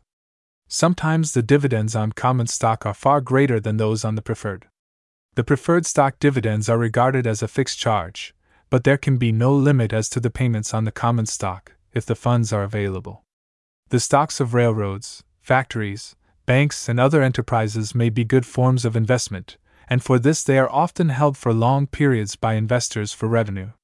Most stocks, however, particularly of railroads, are continually changing hands. The buying and selling of such securities has grown to be an enormous business, managed largely by men known as stockbrokers, many of whom are strong factors in the financial world. As a rule, The buying and selling of stocks through brokers is a hazardous form of speculation, which has in it all the elements of gambling, and we cannot advise too strongly against it. There is another kind of stock, which some companies keep in their safes to meet an emergency. This is known as treasury stock, and, like the preferred, its rate of interest is fixed. Let us suppose that a company is capitalized and prints stock to the amount of $100,000. This company sells $80,000 worth, and the officers believe that they can force the enterprise to success with the money on hand. Now, it follows that, with the same amount of earnings, the profits on $80,000 will be greater than on $100,000, so the $20,000 unsold stock is held in reserve. If to extend the business, or for any other reason, it is necessary to have more money, the treasury stock may be sold to secure the extra capital.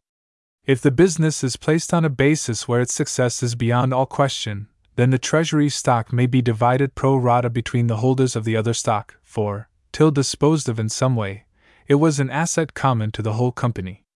Each stock certificate tells when dividends are declared. They may be paid quarterly, half-yearly, or annually. Chapter 23: Bonds as Investments. The best way in which savings can be invested is to use them in the extension of the business in which they were made. The wage earner and the man on a salary cannot, of course, do this, but the farmer, the small tradesman, and the mechanic, who is his own employer, may be able to do so. And so, before looking for a field for investment outside, such men should look about them and consider how best the money may be used right on the ground. As to bonds. But after considering the points suggested, the man who has some money may not be able to find a secure and profitable place for it in or near his own home. One of the safest forms of investments is bonds, though, as with other forms of security, the rate of interest declines as the margin of safety increases. If a well-established stock company should wish for any reason to increase its available cash, it may issue bonds, or certificate of indebtedness, bearing from 4 to 5% interest, payable semi-annually. These bonds may be transferred the same as stock. They are a good form of security when it is desired to borrow money from the bank, and for many purposes they are as available as so much cash. Such bonds are issued for a specified number of years and have coupons attached, which are cut off when interest is due, and presented to the treasurer of the company for payment. These bonds are secured by a mortgage or deed of trust on all the property of the corporation they represent. To redeem these bonds, when due, the company annually sets apart a sum, known as a sinking fund, for their redemption. Such bonds are far safer than any form of the company's stock, for they bear interest that must be met, whether or not dividends are declared. As with a real estate mortgage, the property pledged in the bond should be defined. Railroad bonds. Every railroad in the country has been built and equipped by the sale of its bonds. In such cases, amounts of stock of the same, or approximately the face value of the bond, have been given to the purchaser as a bonus or inducement. Of course, the controlling stock is always retained by the promoters, and it is through the representation of this stock that all the business of the corporation is carried on. The cases are few where any money was paid directly for the original issue of any railroad stock. Bonds sold to build a road are usually known as construction bonds. There may be another bond issue for equipment, with a stock bonus, and still other bonds, each series stating the property pledged and the purpose for which the money from sales is to be used. The Christian Herald, in one of its recent financial articles, clearly defines this species of bonds as follows. Railroad bonds are usually pledged by the president and treasurer of the railroad and by the trustees, to whom the bonds are made out, and who must defend the rights of bondholders, should the company fail to meet any of the obligations it undertook in the mortgage deed. In other words, a bond is the corporation's promissory note for the money originally paid by the investor, with interest for the same, to be paid to the investor in stated amounts at stated intervals, and to guarantee its good faith in the matter, the company pledges the bondholder an interest in certain property in its possession. It follows that a bond has a first call upon the property rights of the corporation, that it represents something tangible, that it pays a definite amount of interest, and that it may be reduced at its full value at a certain time. Buying bonds. Bonds, like wheat, have their selling prices quoted from day to day, and they are equally a thing of purchase and sale. There are banks and brokerage firms that make a specialty of bonds, and most of these houses are entirely reliable. Still, the novice in such things would do well to investigate for himself before investing in any bond recommended by any seller. It is the purpose of the seller to sell. It should be equally the purpose of the buyer not to be sold. Our government, state, and municipal bonds speak for themselves, and in the main require no examination as to the security, though there have been cities and even states that have defaulted in their payments. Bond houses and banks of established reputation cannot afford to deceive. They receive their compensation in the way of commissions on sales, and their characterization of the bonds may be accepted without question, for they invariably investigate the bonds before they lend their names to them by offering them for sale. If there is any doubt in the mind of the would-be purchaser as to the character of the seller, that should be the first thing investigated. What the buyer must satisfy himself of is: 1. Who is the seller? 2. What do the bonds represent? 3. Are they negotiable? And 4. Can they be sold again for about their face value? Every one who has saved money, it is to be supposed, has a bank account and is acquainted with the president of his local bank. When in doubt, the advice of such a man may be of great help. Chapter 24 Things to Remember. If a man is making a living, he should not change his business after he has passed middle life, unless, indeed, he has a guarantee that the new venture will be greatly to his advantage. The best business for the average man is that which affords him the most pleasure in carrying it on, or at least with which he is most familiar. Happiness in one's work means far more than the accumulation of a fortune in discomfort. Don't deceive yourself. Having made your credit and business standing good, keep them good by an adherence to the same course. If you can avoid it, do not loan your name to every needy friend that comes along. Your neighbors question your good judgment every time you have to meet a note which you were coaxed into endorsing. You would have saved yourself by loaning the money outright. Do not deceive yourself into the belief that you are making money when, as a matter of fact, you may be losing. You buy an article for $2 and sell it for $2.50, and you say to yourself, "There is 50 cents made." But is it? Let us see. Before crediting your business with that 50 cents, you should have considered these points. 1. The loss of interest on that $2. 2. Your own time or other time paid for. 3. The capital invested in things not sold. 4. The rent. 5.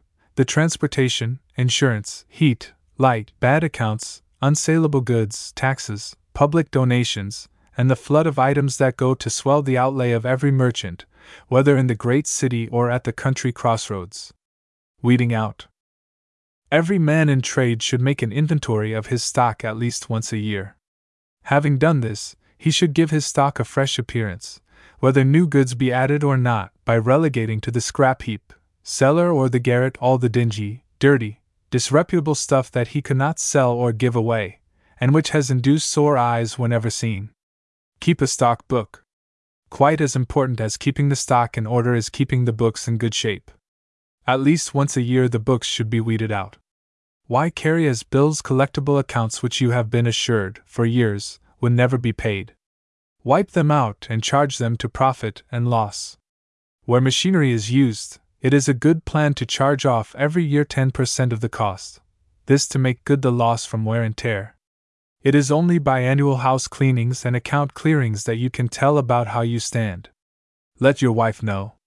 It is usually wise for a woman, married or single, to keep her real estate and her money, if she have any, in her own name. So also with property bought with her money. In these cases the woman should deal with her husband, or the members of her family, the same as she would with strangers with whom she is transacting business. Some may say that this suggests a want of confidence, and a lack of that affection that should exist between husband and wife or near kinsfolk. Such an objection is sheer sentimentality. Be as open-handed and generous as you will with your loved ones, but when it comes to business, let the work be done in a strictly business way or not at all. Many a good business has gone to ruin after the death of the owner and manager because he had kept his wife in blank ignorance of his affairs and the way in which he conducted them. Many a business, that just dragged along till the death of the manager, has sprung into new life when the widow took charge. This must in part be credited to natural ability and inborn pluck and energy, but even these gifts could not have availed if the woman had been left in ignorance of business methods. Women, like men, are awkward in new positions, not so much from a want of ability as a lack of experience. Put the average man suddenly in charge of a house, and he will soon demonstrate his helplessness. The woman's deafness comes from her experience. As far as it is possible, every husband should post his wife as to his methods of doing business. He should not keep her ignorant of his financial affairs. If he conceal from her the amount of his secure holdings, it may be that he hopes to surprise her at his death, or long before that event. But if he have any regard for his family, he should not hide from her the obligations which may spell ruin if the wife is not prepared in advance to meet them. Whether the husband lives or dies, the wife must still care for the children and attend to her never-lessening household duties. Think of her as taking on the added burdens of a business of which she is ignorant.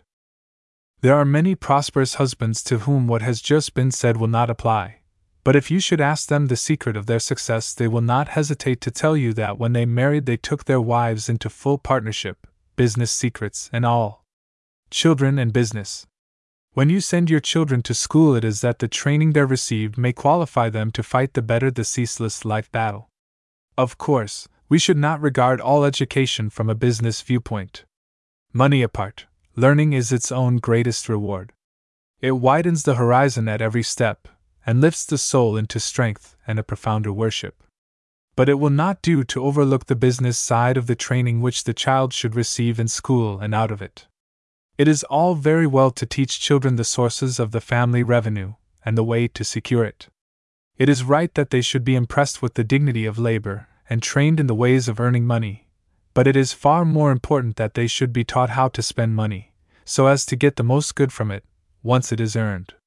The boy or girl is in a safe way to learn self-control and build up character when he or she, with some nickels at command, can pass a candy or a fruit shop without being compelled to spend their cash assets. Children, wherever it is possible, should be given opportunities for earning money, which they can feel is, really and truly, their own. They should not be made to feel that the money is not actually theirs, to do with as they please, but they should be taught self-denial, and that they must not get rid of their earnings by the purchase of things not needed. On the farm, children unconsciously learn much through occasional work and constant observation, but away from the farm, boys and girls are apt to know little or nothing of the work in which the father, the breadwinner, is engaged. Where it is possible, the children should be made familiar by actual contact with the father's work. This knowledge may never be used, still it will have value as a factor in the child's training, for in our modern life all business is interrelated. Let the youngsters know something about banks by entrusting them there when old enough. Teach them to keep accounts of their own little money affairs, their earnings, their expenditures, and their balances. If they should borrow, even a cent, see that they return it at the time agreed on. Impress on them the fact that debt is a burden which it is well to get rid of as soon as possible, if one would stand erect and be entirely free. All this can be quietly inculcated into the mind of the child without making him old-fashioned or miserly. The more he knows of the world, the more he can enjoy it in a wholesome way. Chapter 25 Worth Knowing. If things are said in this chapter that seem like a repetition of things already told, it is that their importance warrants a repetition in another form. Overgenerosity.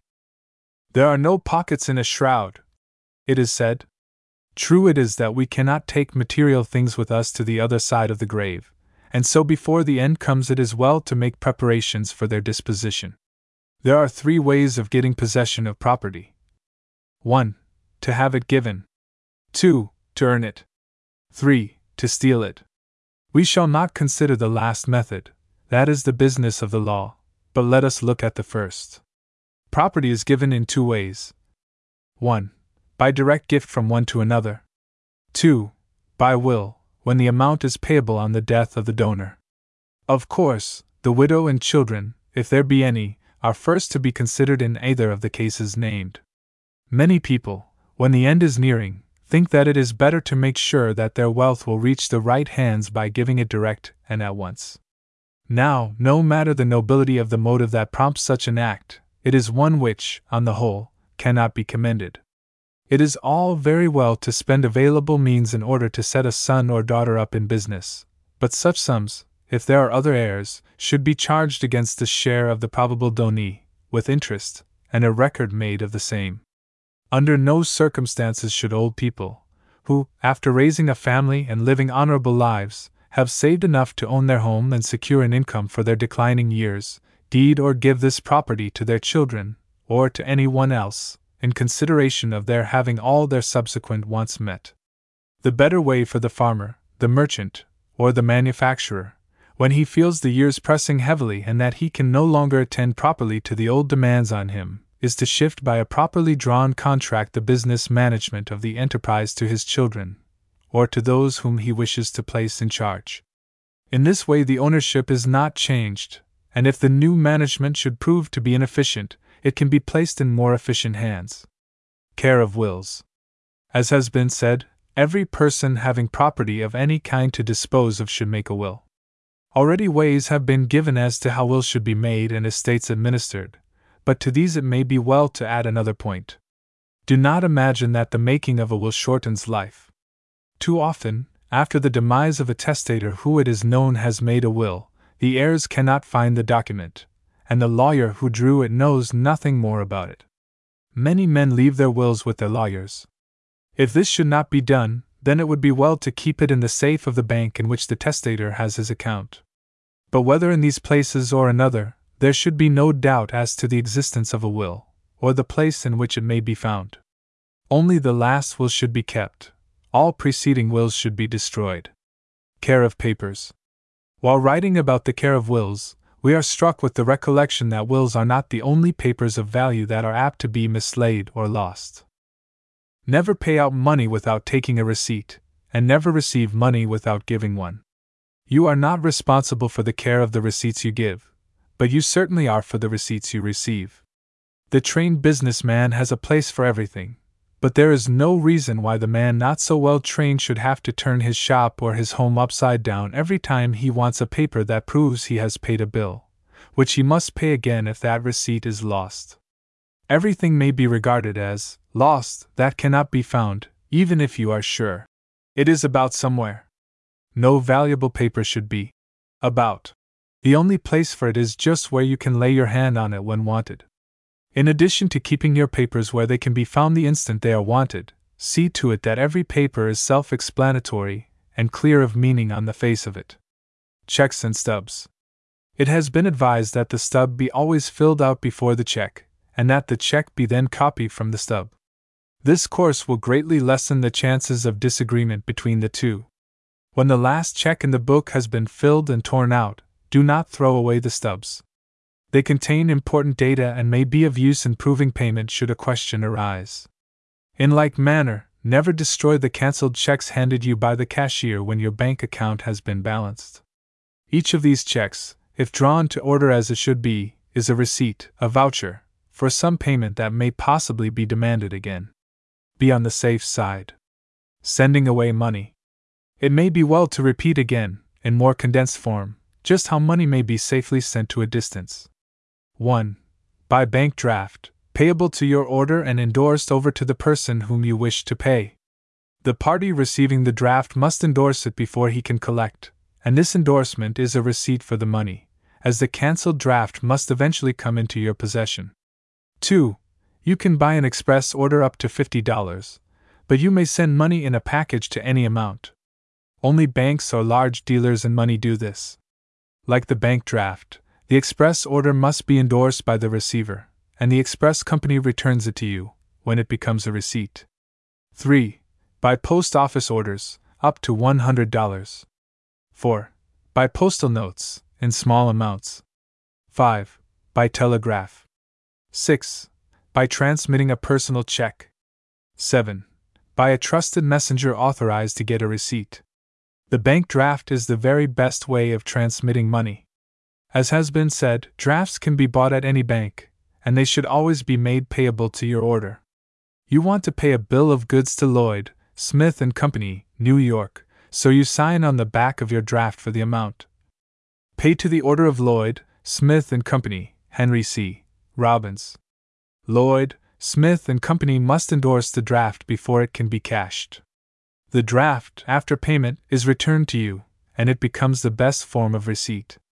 Lost in mails. Were you ever at the Dead Letter Office in Washington?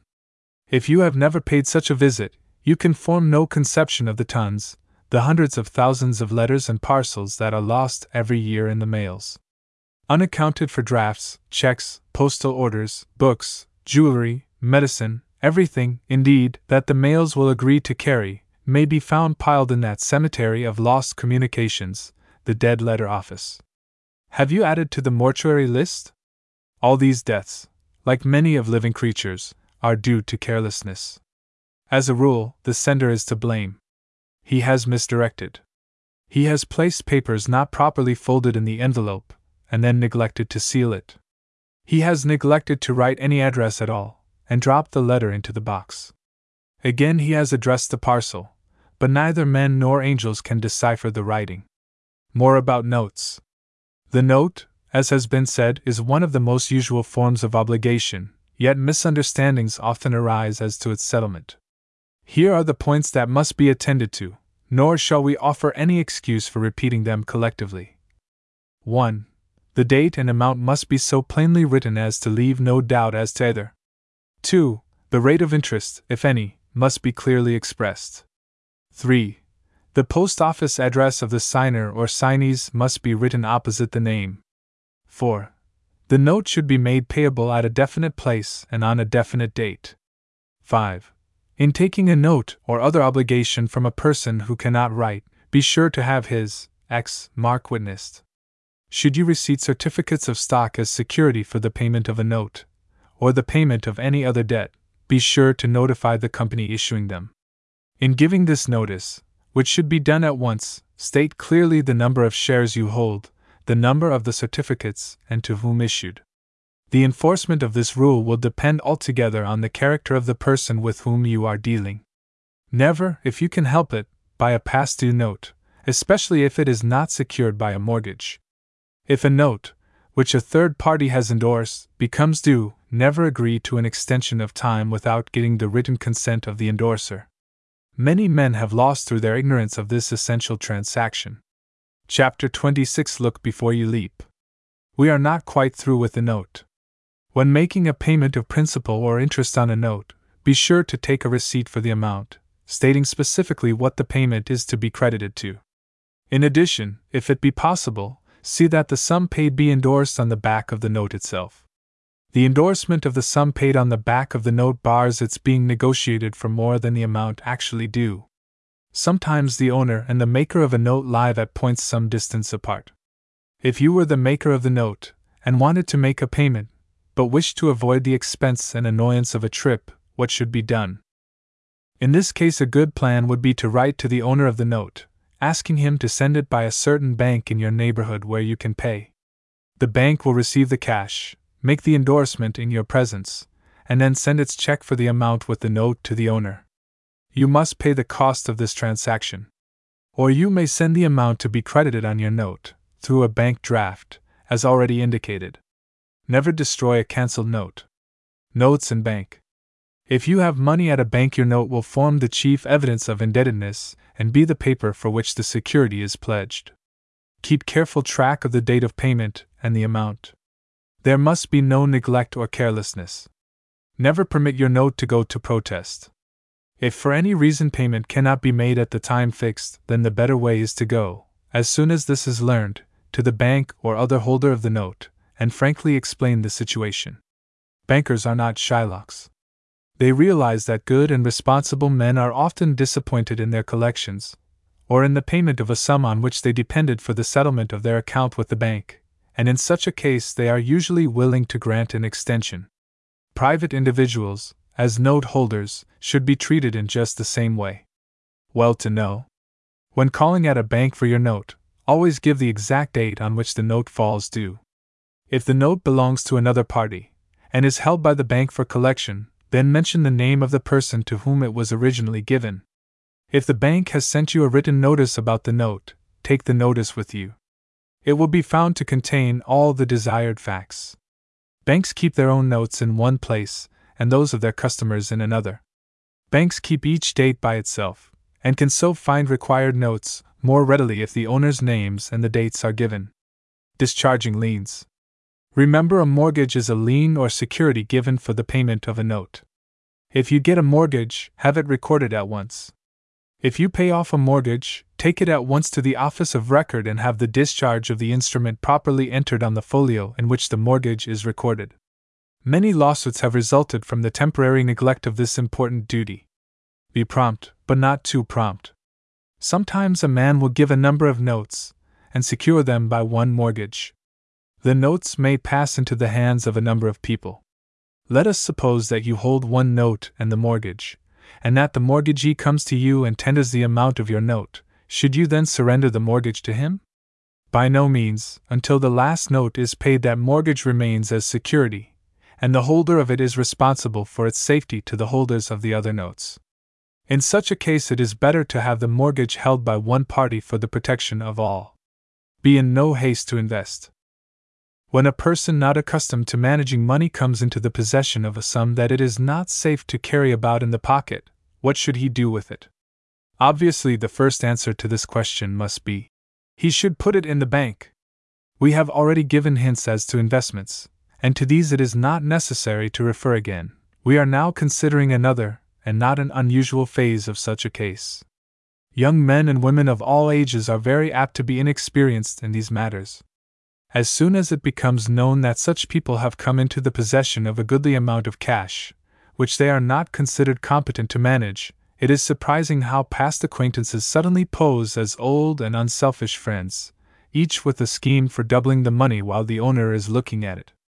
Now, there may be good, honest friends who are eager to advise and help in a case of this kind, but they are sure to be outnumbered by advisers who have their own little axes to grind. Our advice is, don't be in a hurry to invest. Your cash is quite safe while in bank. But no matter how promising, do not invest your money in a business you know nothing about, even if it does carry with it a position and a salary. Find a good honest lawyer, despite sneers to the contrary. We believe most men in the profession are of this character, and ask his advice, and pay for his help if papers are to be drawn. Buying rentable real estate is usually a good investment, provided always that the price is reasonable, the title clear, and the chances of its advancement pretty certain. Meet your dues promptly. It is estimated that every man and woman in the United States belongs to one or more societies of some character, and this is not an overstatement. Every member of such an organization is such by reason of election and the payment of dues. If you are a member of, or a pledged contributor to, a church, lodge, grange, or other society, you should regard the prompt payment of your dues as sacred as any other form of obligation. The expenses of a properly conducted church are always considerable, even in small communities. It is a disgrace to the Christian organization that, after forcing down the pastor's compensation to the barest cost of life's necessities, then force him to run into debt if he and his family would live, or to be forced continually to remind the trustees that his salary is far in arrears. If you belong to a lodge or other society, leave it if you honestly feel that you cannot afford the dues. Neglect to do this, and your name will be dropped from the rolls on which it never should have been placed. Counting money. Never receive money from anyone without counting it. Count it at once and in the presence of the giver. Let it make no difference, banker, merchant, kinsman, or friend, do not fear to give offense, but right then and there, count the money he gave you. Of course, these people are honest, but did it ever occur to you that honest people often make mistakes? Whenever you pay another money, if he does not do so himself, you should insist that he count it in your presence. If you do this, you won't lose a friend, but if you do not do it, you may make an enemy, should the man come back to say you made a mistake and underpaid him, and you very properly refused to honor his claim. Ready money. Do not, if you can possibly avoid it, keep money around your house, in your place of business, or on your person. The professional thief is ever on the watch for chances to take unto himself all the money in sight. Pickpockets reap their harvest from money carriers. The burglar may steal, or fire may destroy money left in the house. A bank, if not near one then a safe, is the best place for money. Those safes have been broken into and robbed. Do not make a display of money at any time, but particularly in a public place. If you are drawing money from a bank, count it quickly and quietly, then secure it in an inside pocket that cannot be reached without unbuttoning. Never cash a check for a man whom you do not know to be square. The same applies to the endorsement of checks. In traveling, always be courteous in traveling, but never take the chance acquaintance of the steamboat or car into your confidence. Keep an eye on the man who, fortunately, is going just your way. Watch out for the fellow who knows the leading men of your town and is a cousin of Judge Smith. Do not respond if such men ask you to cash a small check or make a slight advance till his draft arrives. Do not accept the invitation of strangers to visit any place. Avoid the confidence of the overdressed, but slightly intoxicated young fellow who has been out with college chums. He is not a college man, nor has he been drinking. Chapter 27 Contractions and Signs Used in Business. Italian ditto, the same as above. Degree degrees, primes minutes test. Seconds inches. Thus 7 degrees 20 minutes 10 seconds in circular measure, or 7 feet 20 inches 10 foot in duodecimal long measure. I1 1 and 1/4. I2 1 and 1/2. I3 1 and 3/4. Plus Latin plus more, addition. Latin minus less, subtraction. X by or into. Multiplication. Also area, as 20 by 5, read 20 by 5, means 20 long and 5 wide. Divided by division. The above is also a sign of division as used in ratio, thus 4:7, and the alone is a sign of division as used in writing fractions, thus 4:7. The double, colon, as used in proportion, is also a sign of equality, thus 4:7, 12:21. Percentum. By the hundred. Rate of interest. P per by or through. Dollars, said to be a contraction of U.S. for United States money. Hashtag means number, if before a figure, as number 90, but pounds if written after, as 90 hashtag. At Latin ad, meaning to or at. A1. First class the best. A, or ANS answer. ACC, account or AC, account. ADV Latin ad valorem, according to value.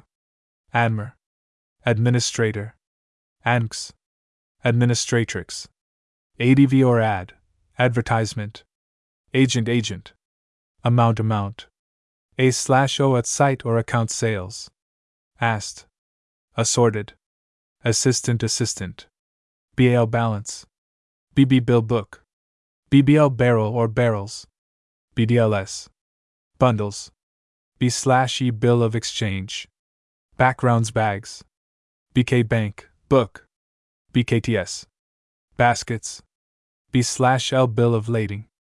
BLK black. BLS. Bales. Bought. BP bills payable. B.Rec bills receivable. Brought. Bushel or bushels. BX box or boxes. Cash. Cashier. CB cash book. CHGS. Changes. CHTS. Chests. CH courthouse, custom house. CFS carriage and insurance free. CKs. Casks or checks. Clerk. Company, county. COD cash, or collect, on delivery. Kernel collection. Commission. Constant consignment. Course section corresponding secretary. CR credit, creditor. CSB commission sales book. CT or C, cent, Latin centime, 100. CTS cents. CWT 100 weight. DB, day book. D/D, days after date. Department, Depment default draft, defendant. Dist, discount. DIV dividend, division, divide, divisor. Do, the same. Dozen. Doctor, debtor, doctor. D/S or DS days after sight. EA each. E errors accepted, else English. e.g. Latin exempli gratia. For example, enclosure enclosed. E and O.E. Errors and omissions accepted. E.t. Al Latin et alii, and others. Exchange exchequer, exchange. XX. Executrix. EXP export, exporter, expense. Fahrenheit, Fahrenheit. Fave. Favor. Fur. Firkin. FO. Or folios, folio. FOB free on board. FO'd. Forward. FR from. FRT freight. Gal. Gallon, gallons. GR grain, grains. Guer. Guarantee. HDKF. Handkerchief. HFCHTS. Half chests. HHD. Hogshead. Hon, honorable. Hund. Hundred. IB invoice book. IE Latin IDEST, that is. INSA. Incorporated. INS. Insurance. INST instant, the present month. INT. Interest. Intrans. Latin intransito. In the passage. INV invoice. INV inventory. Junior junior. KG. Keg. L or pound Latin libra, a pound in weight. L/C letter of credit. Lead. Ledger. LF ledger folio. LS left side, or in Latin, locus sigilli, place of the seal. M. 1000. Manufacturing manufacture, manufacturer. Merchandise merchandise. Memorandum. Messrs. French messers, gentlemen, sirs. MF'd. Manufactured.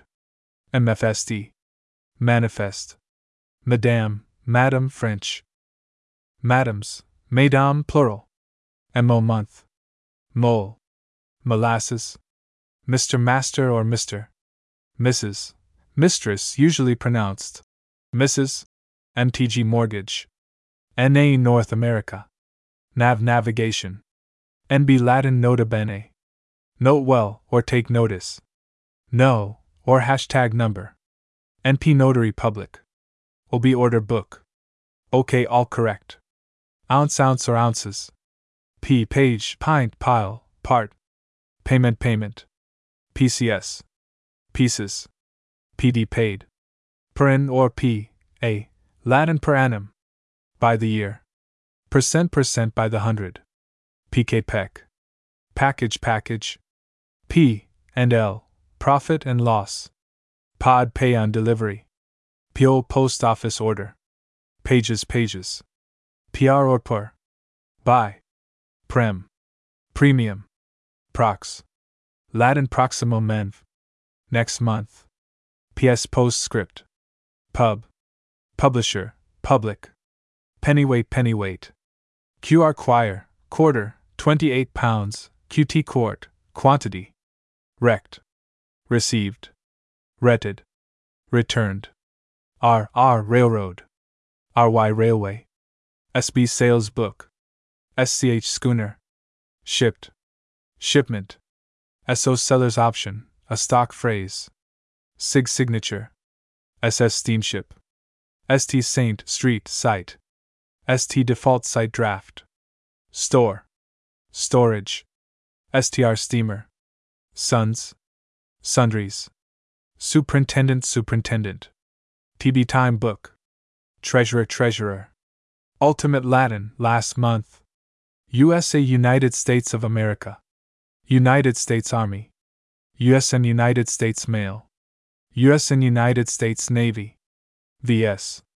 Vessel. Via by way of. Latin. Pres. Vice President. Viz. Contraction from Latin videlicet. Namely, to wit. Volume. Versus Latin versus. Against. WB weight bill. Weight. X extra. XXW extra. Y, or year. Yard. Chapter 28 Words and phrases used in business. Account current. A running account between two persons or firms. Account sales. A detailed statement of the sale of goods by a commission merchant, showing also the charges and net proceeds. Administrator. A man appointed by the court to settle the estate of a deceased person. Administratrix. A woman appointed by the court to settle the estate of a deceased person. Ad valorem. According to value. A term used in the custom house in estimating the duties on imported goods. Affidavit. A written declaration under oath. Annuity. An annual allowance, a sum to be paid yearly, to continue for life or a fixed period. Annul. To cancel, to make void. Antedate. To date before time of writing. Appraised. The act of placing a value on goods. Appraiser. A person appointed to value real or personal property. Arbitration. The settlement of a disputed question by a person chosen by the parties to the dispute. Assets. The total resources of a person in business. Assignee. A person to whom the property of a bankrupt, or an insolvent debtor, is transferred for adjustment for the benefit of auditors. Assignment. The act of transferring property to the assignee. Attachment. A warrant for the purpose of seizing a man's property. Balance sheet. A statement in condensed form, showing the condition of a business. Bankable. Receivable at a bank at par or face value. Bank balance. Net amount on deposit in bank. Bill of lading.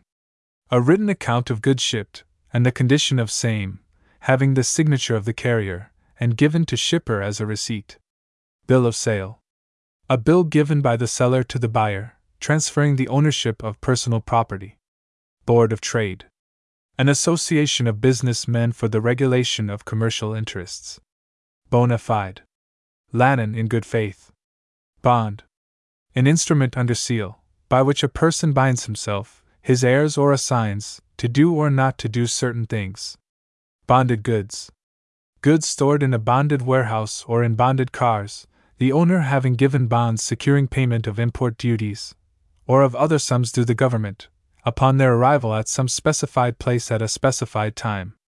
Bonded warehouse is a building in which goods are stored until the duties or revenues on them are paid. Bondsman. One who goes security for the faithful performance of a contract. Bonus. A premium for a loan or other privileges. Broker. An agent or middleman between the buyer and the seller. Bullion. Uncoined gold or silver. Charter. A written authority from the proper national or state authority defining the rights and privileges of corporations. Charter party. A written contract for the hiring or chartering of a ship. Chattel. Any kind of property except real estate. Collateral. Pledges of stocks, notes, or chattels as security for the payment of a loan. Commerce. The business of exchanging commodities between different places. Commission agent. One who does business on commission. Common law. The unwritten law, the law of custom. It receives its force from universal usage. Consignee. The person to whom goods are sent to be sold on commission. Consignor. The one who consigns his goods to an agent. Contra. Latin. On the opposite side. Copartnership. The joining of two or more persons into one firm for the purpose of carrying on any business. Coupon. An interest note or certificate, attached to a bond, which is cut off for collection when interest is due. Credentials. Testimonials of authority. Proofs of good character, demurrage. Money forfeited for detaining a vessel beyond the time named in her charter party. Dishonor. A failure to pay a note or other obligation when due. A failure to accept a draft when presented for acceptance. Dockage. Charge for the use of a dock. Dower. The right of a widow to a 1/3 interest in all the real estate owned by her husband at any time after their marriage. Draft. A written order for the payment of money at a fixed time. Drawee. The person on whom a draft is drawn. Duress. Personal restraint of any kind. Earnest. Part of purchase money paid to bind a bargain. Effects. Goods or property of every kind. Embargo. An order of the government preventing ships from departing or landing. Equity. The principles of right and justice. Equity of redemption. The right allowed a mortgager of a reasonable time to redeem mortgaged realty. Execution. A writ authorizing an officer to carry into execution the judgment of the court. Fee simple. A title to real estate held without conditions by a person in his own right. Forced sale. Sale made under compulsion. Forwarder. One who attends to the shipping and reshipping of goods. Gross weight. Weight of goods, including case or wrapping. Guarantee. A surety for the performance of a contract. Honor. To pay or accept a draft when due. Import. Duty paid on goods by importer. Indemnify. To recompense for loss or injury. Indemnity. A guarantee against loss. Indenture. A writing containing a contract. Endorse. To write one's name on the back of a note, draft, or other document. Injunction. A writ of court by which a party is restrained from doing a certain act. Inland bill. A draft between parties in the same country. Insolvency. Inability to pay debts, bankruptcy. Intestate. Dying without having made a will. Intransitu. In a state of going from one place to another. Latin. Inventory. An itemized list of goods, or other property, with their value as estimated at the time. Invoice book. A book in which invoices are kept. Jettison. Goods thrown overboard to lighten a ship in time of great danger. Jobber. One who buys from the producer to sell to the retailer. Job lot. An irregular collection. Odds and ends unsold at the end of the season. Judgment. The decision of a court. Lease. A contract granting possession and use of property for a specified time. Legacy. A bequest, a gift of property by will. Lessee. One to whom a lease is made. Letter of credit.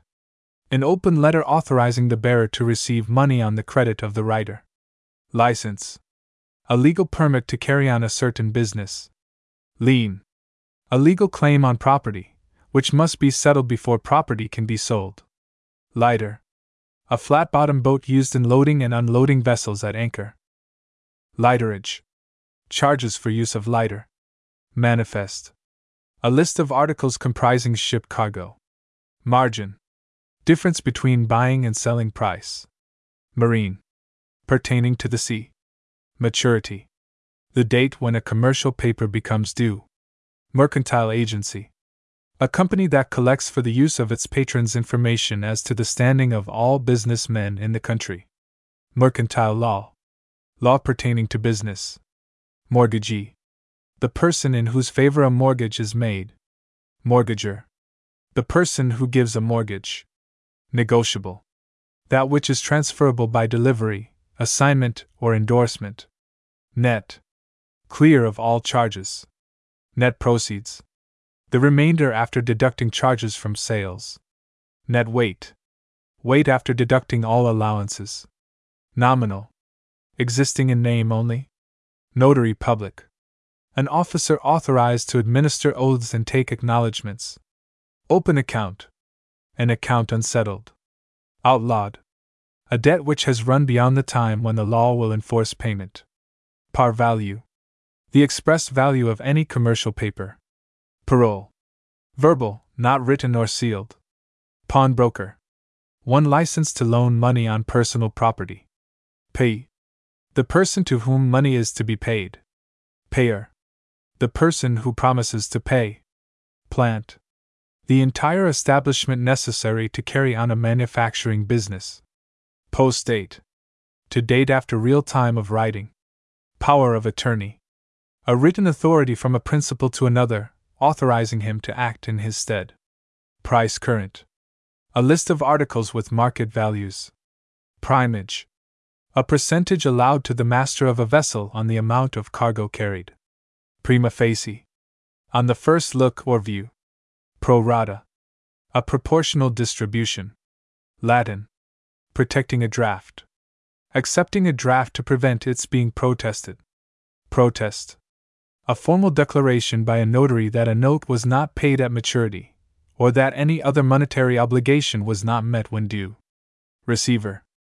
A person appointed by the court to take charge of a firm or corporation on its dissolution, and to distribute its property according to law. Rescind. To revoke, countermand, or annul. Resources. Every form of convertible asset. Revocation. The recall authority conferred on another. Salvage. The allowance made by law to persons who voluntarily assist in saving a ship or her cargo from destruction. Shipping clerk. One who attends to shipping goods. Silent partner. One who shares in the profits of a firm, though his name does not appear, nor does he take an active part in its affairs. Sinking fund. A sum of money set apart for the liquidation of debts. Stock. Capital invested in trade. Goods on hand. Capital stock. The capital of a corporation as shown by its shares. Common stock. That stock which entitles the owner to an equal proportionate dividend of the corporate profits and assets, with one shareholder or class of shareholders having no advantage or preference over another. Preferred stock. That stock which entitles the owner to dividends out of the net profits before or in preference to the holder of common stock. Watered stock. Stock which purports to represent, but does not honestly represent, money paid into the treasury of a corporation. Stock exchange. A place where brokers and others meet to buy and sell stocks and bonds. Stockholder. One who owns shares in a joint stock company or corporation. Stoppage in transit. The right which the seller has to stop the goods he has shipped any time before they reach the buyer. Syndicate. A number of men who unite to conduct some commercial enterprise.